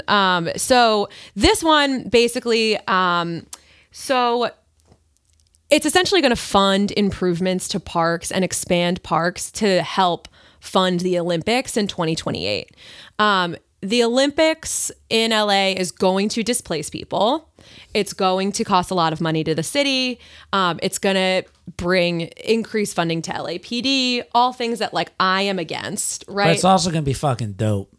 Is it? I don't think anybody who lives in LA like is looking forward to the Olympics. Like as soon as the Olympics were announced, like even people who don't care about people getting displaced were like, well, I know I'm going to be on vacation in 2028. Like, you know, the problem with the Olympics in LA is I have one problem with the Olympics. I have one problem, and it's the second biggest problem in Los Angeles behind the homeless problem is traffic. Yeah. Are you fucking kidding me? Yeah. Traffic's not bad enough already. Yeah. We have to have the Olympics in a city that was voted worst traffic in the country 10 years running. And the insane thing is like a lot of that is like an urban planning issue. And like there are like simple things that you could do to like freeway entrances and stuff like that. And I will say like What's the reason for wanting the Olympics in LA?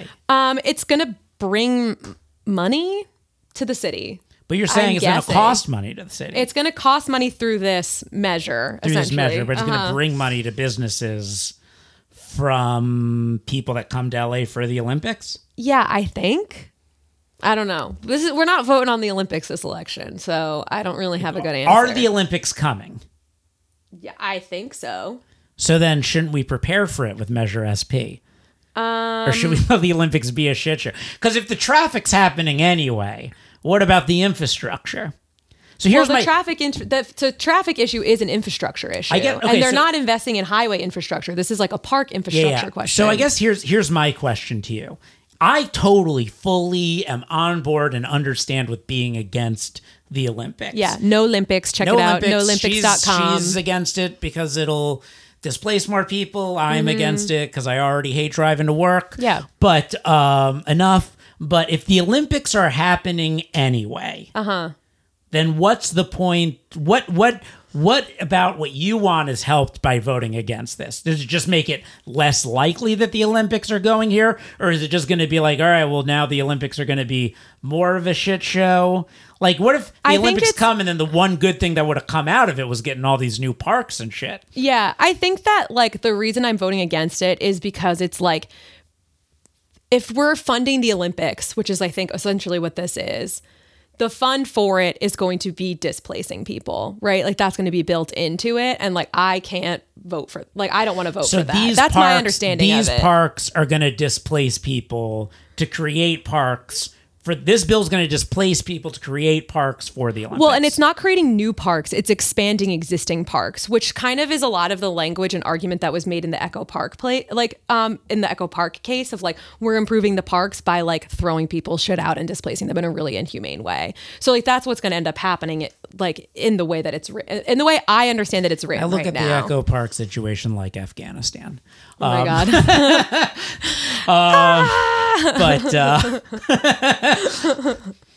But neither here nor there. Okay, interesting one.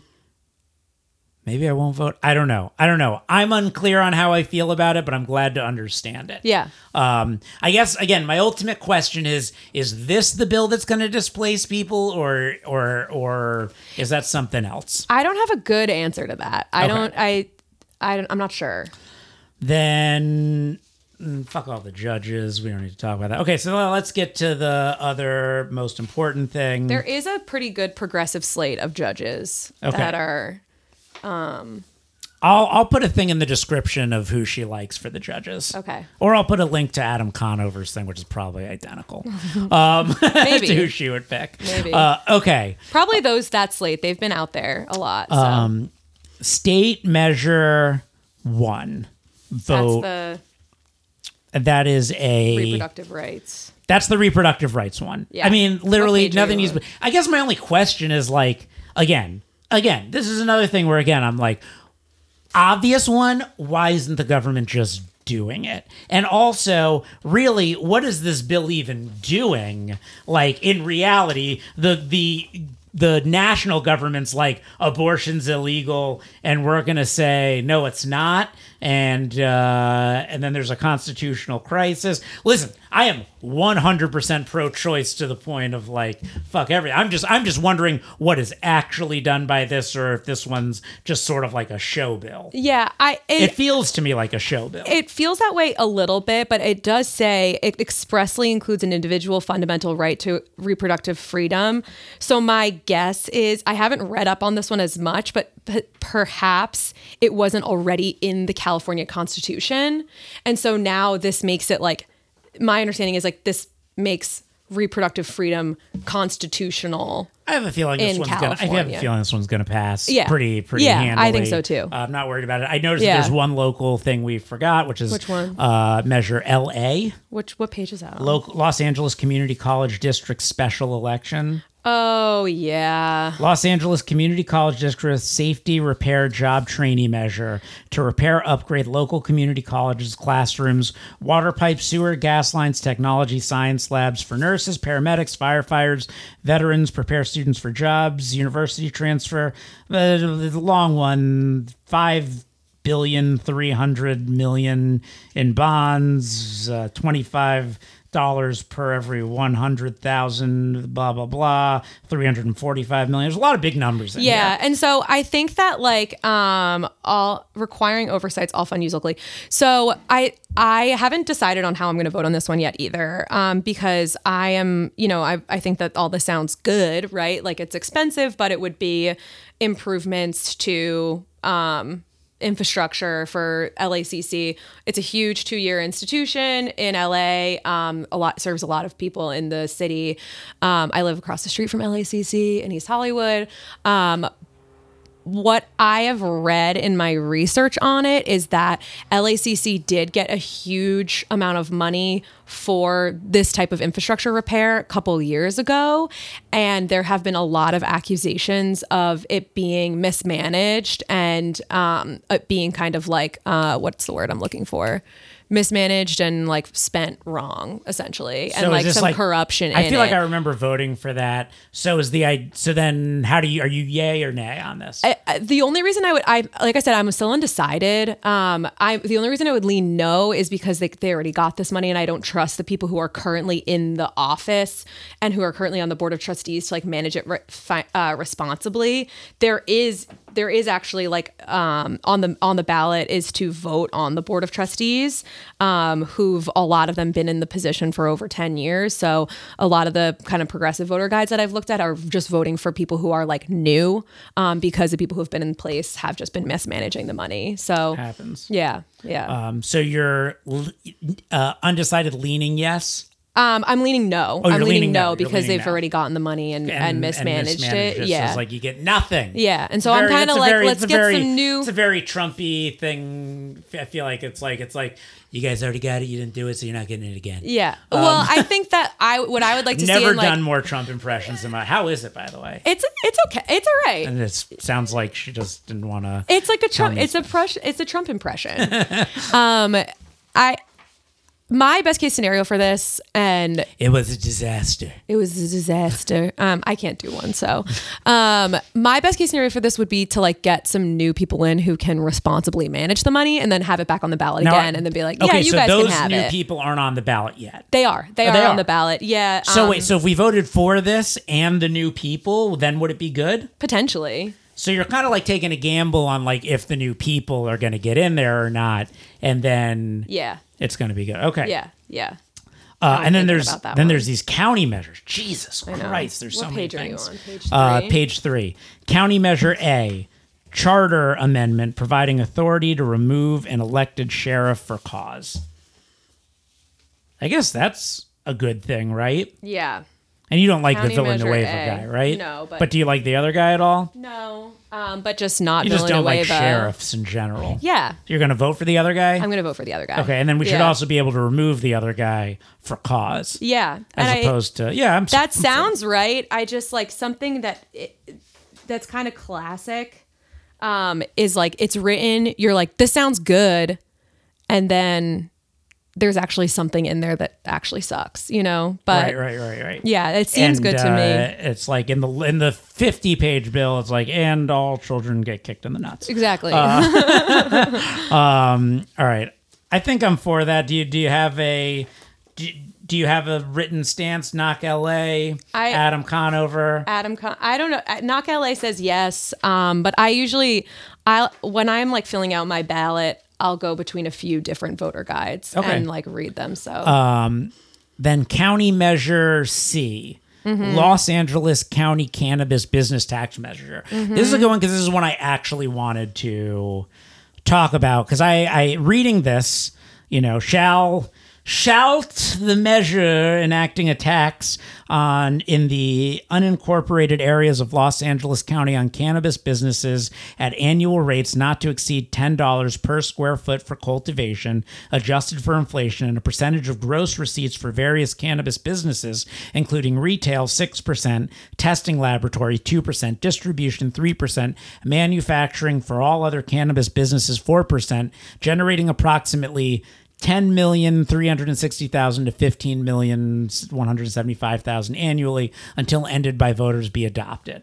Now, again, from the riddle, what I hear from the riddle, Rumpelstiltskin. from the riddle, what I hear is it's like, hey, we're going to tax all these parts of the cannabis business that don't make the money but potentially lead to making money, which is going to hurt the smaller cannabis businesses that are struggling versus the much larger ones that can afford to pay the tax and not be taken down. Yeah. And at the same time, it'd be good if more tax money was coming from cannabis into the economy. Sure. And I think I am not as familiar with this one, so I'm sorry that I didn't do that homework 90 minutes into the conversation. But I'm looking at the Knock 100 LA. minutes. 100 minutes. Wow. Look at us. People are going to be salivating at this podcast episode. So Knock LA says no. And just kind of skimming it, part of like the vague language could also give the sheriff department justification to crack down on illegal grow operations. So that's like the argument I'm seeing here against it. But what do you think about it? The argument against it is to crack down on illegal grow blah blah blah blah blah. Yeah. I mean, I don't know how I feel about not cracking down on illegal grow activities, but especially with, I guess weird things, especially with all the problems of people's drugs not being monitored in LA as it is. Sure.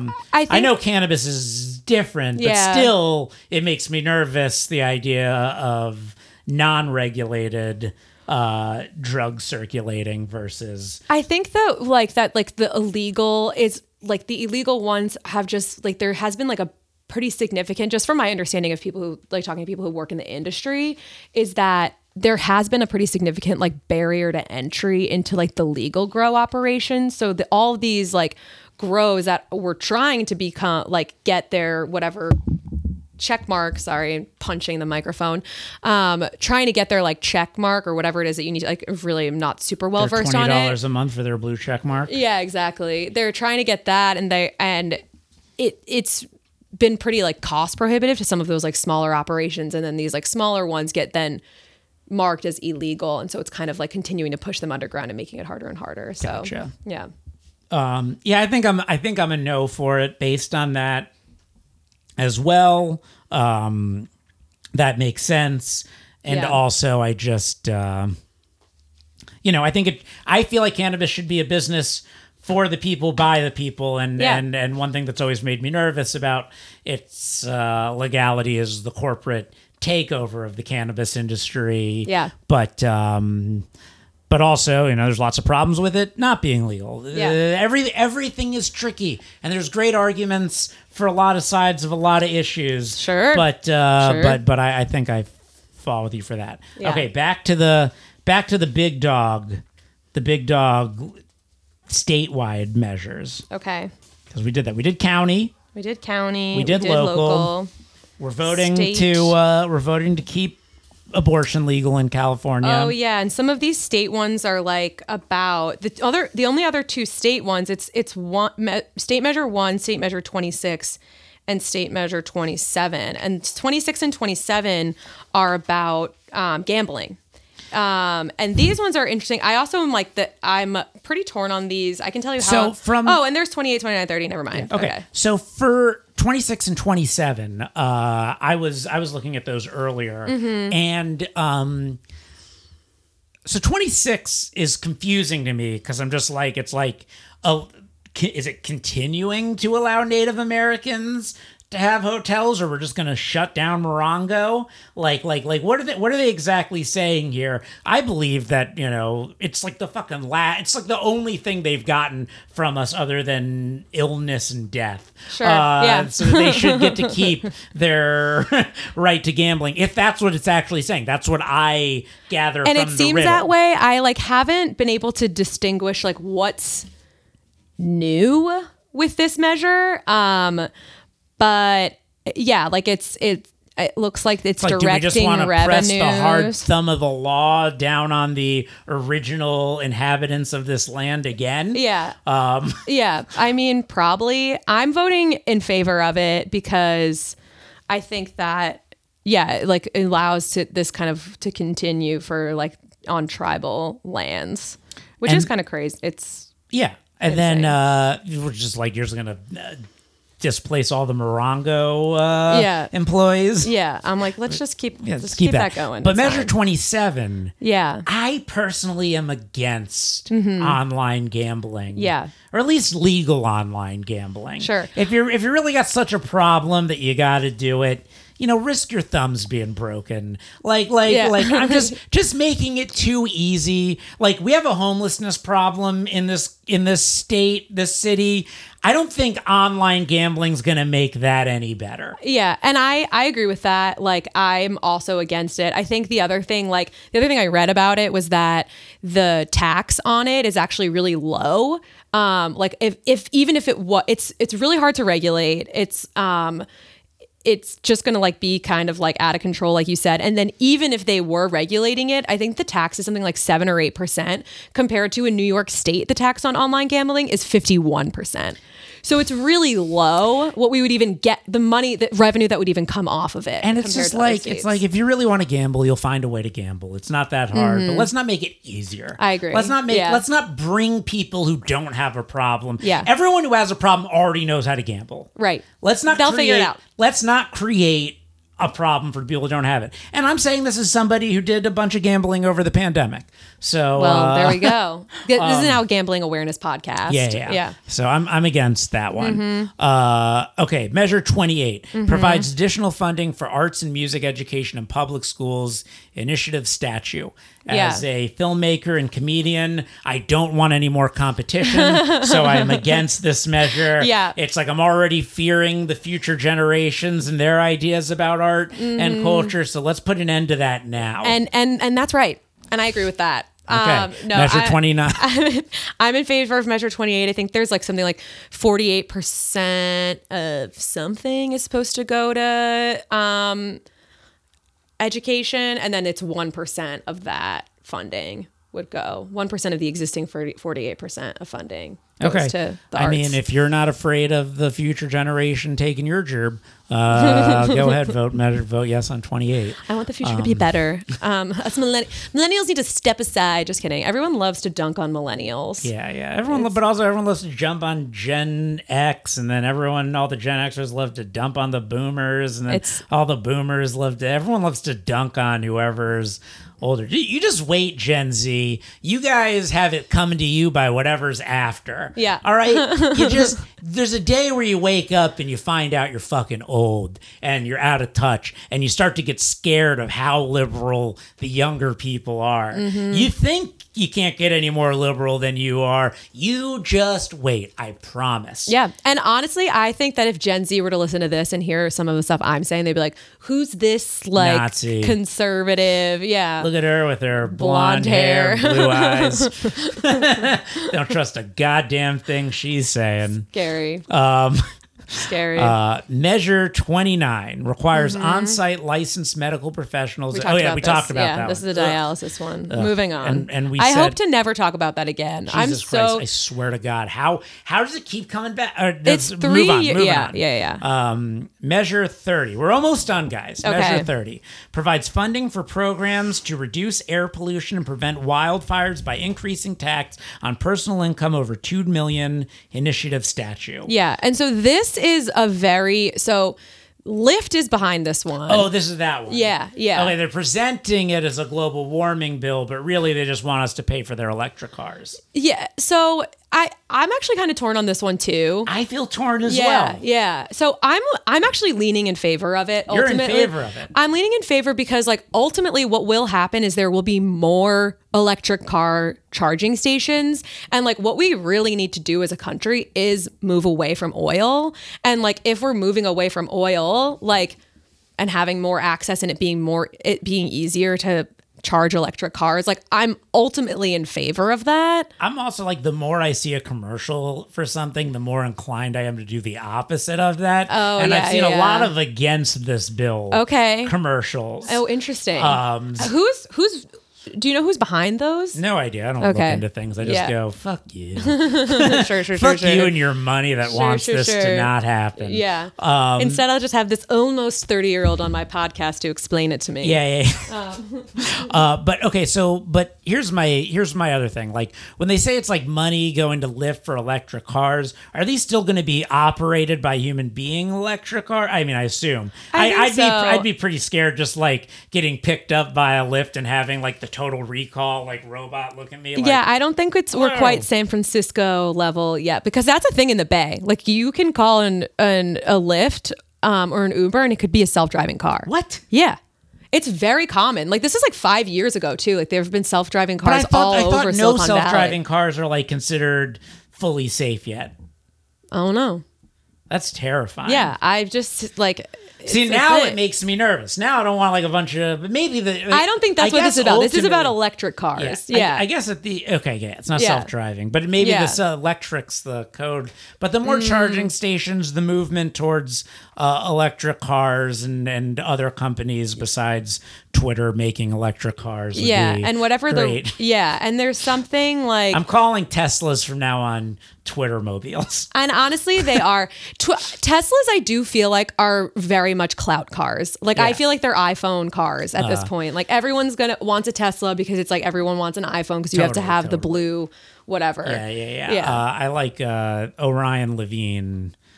Won't get into my feelings. No, it's fine. He has a great joke. He's like, Teslas are just Tesla's just a Prius that fucks. Yeah. Okay. But Prius are like the bisexual girls with hairy armpits who Yeah, fuck. because they're both things. Yeah, exactly.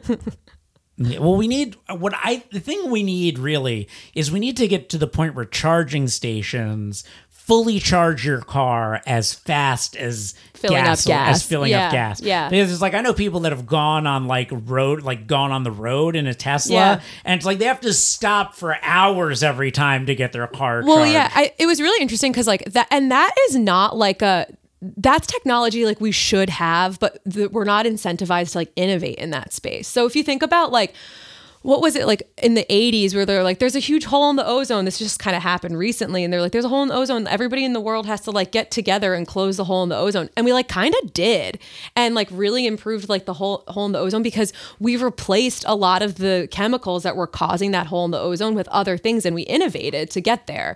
So it's like there was some issue with like refrigerators at the time, and we didn't have to stop using refrigerators. We just had to switch out the old refrigerators.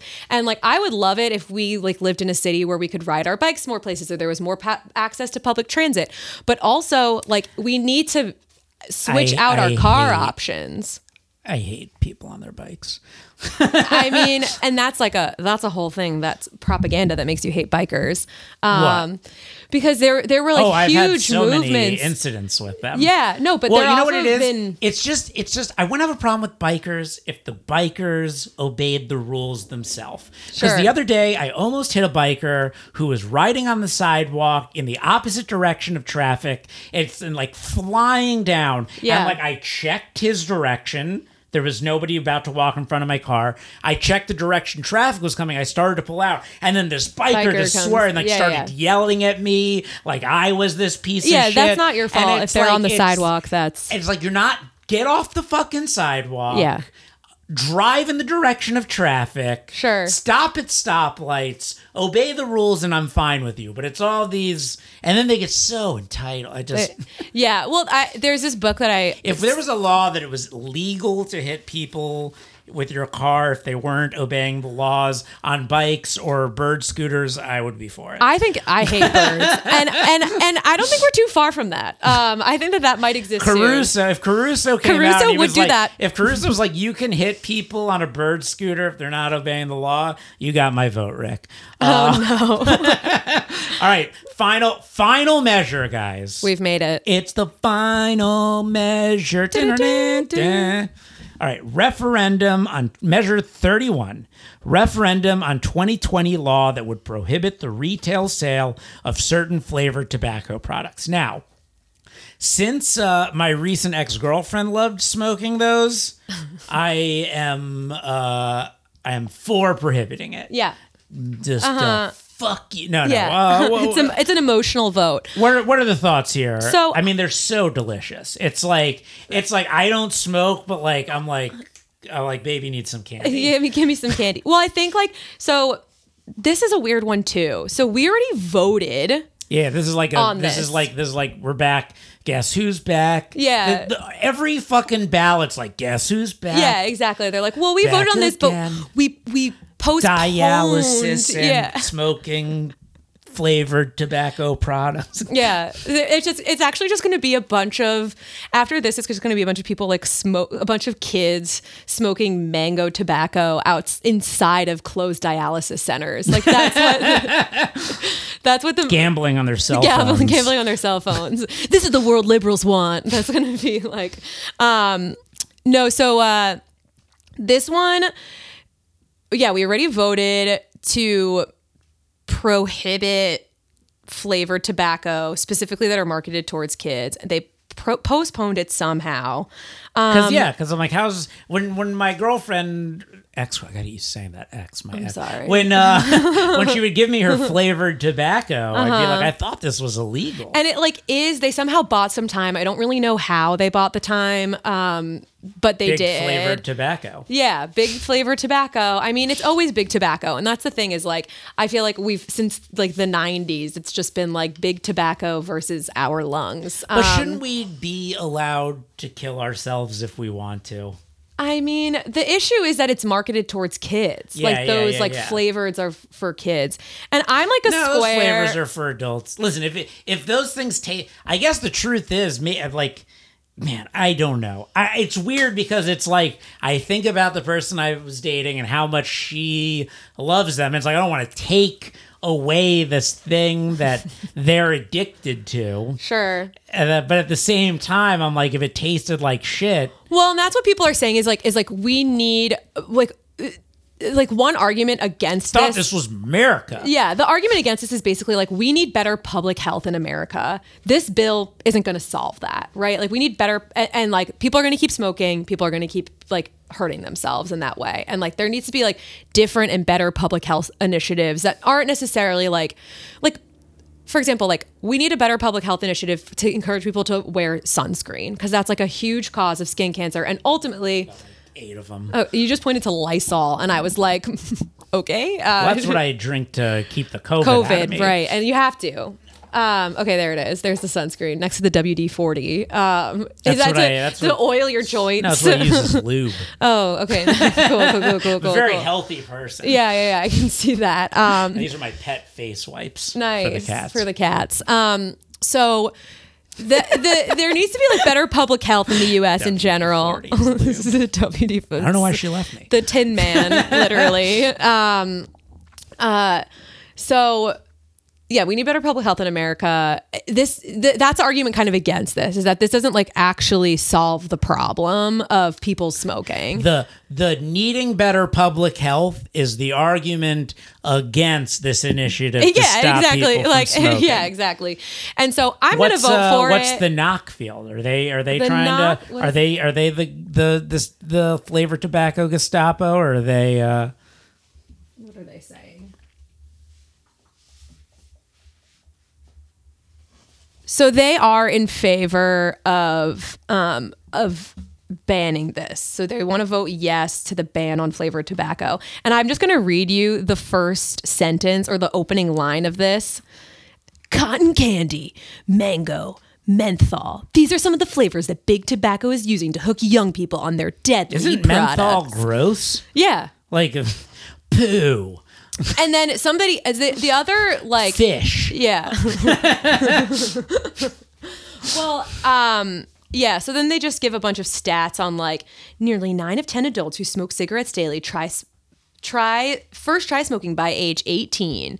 And their first cigarette was likely flavored. So that's kind of the argument for banning it. It's even a weird measure to talk about because it's, like... It's a ban, and so you're like, I'm going to vote yes on this, but I'm voting yes on the ban. Mm-hmm. Well, here's what I think I've come to with this podcast. I'm kind of iffy on that, but I'm going to make all my decisions tonight. Okay. Because what I'm going to do to help encourage people to watch the video on YouTube or on wherever they do is I'm going to list all of my recommendations, the Josh Edelman voter guide, in the description of the YouTube video and the description of the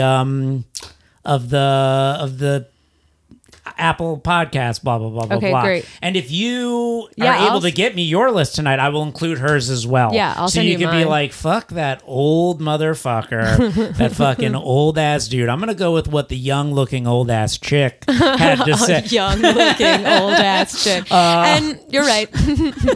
And that's what counts is that I look young. Yeah, exactly. This is Hollywood, baby. Kelly, thank you so much. Yeah, thanks, for Josh. coming and explaining all these things so that I know what decisions to make and what decisions to encourage my mom to make if she were voting in Los Angeles. your Florida-based mom. Essentially. I'm going to be interested to see if you got to get it to me tonight because I'm planning to post tomorrow. Oh, I got you. I'm going to be interested to see how many of ours are alike and different. Yeah. And if you get it to me before mine, you might even be able to influence me on the judges and stuff. So yeah, we didn't get into that because our show's already been 2 hours. Yeah. Longest episode of the podcast left. But thank you so much for coming. Anything you want to promote? Hugo, you want to promote Hugo? Yeah, definitely vote for Ugo. Ugo. I've been saying it wrong. That's okay. As long as you're not saying Hugo. Ugo. Like that Italian restaurant in Culver City. Yeah, exactly. So yeah, definitely vote for Ugo. He's the best. ULA, vote yes on ULA. And I just really, I wanted to say thank you for having me. I think this is awesome. And if you're not based in LA, just make sure that you're voting in your primaries. And make sure you're looking up where your ballot drop box is and all that stuff. Do you know where your ballot drop box is? Oh, I go on to some conservative website and they tell me where okay, the cool. So LA ballot boxes they are. tell you where the They tell me where garbage the can definitely is. real ones are. Yeah. But maybe maybe put that stuff in the link too. I can send it all to you, Okay, and I cool, can send cool, you yeah. the voter It'll guides be a that I was very looking helpful at. link, and then just do me a favor and listen while you read the stuff, or just let it keep running on your thing. So And I get honestly, the views. it does take that long to fill out the ballot sometimes. And then I have a monthly show that I do called Clown Couch Comedy, so I'll promote that. And I'm going to be on the next one. Yep. So Yep. definitely check that show out. Kelly, Awesome. thank you so much for coming.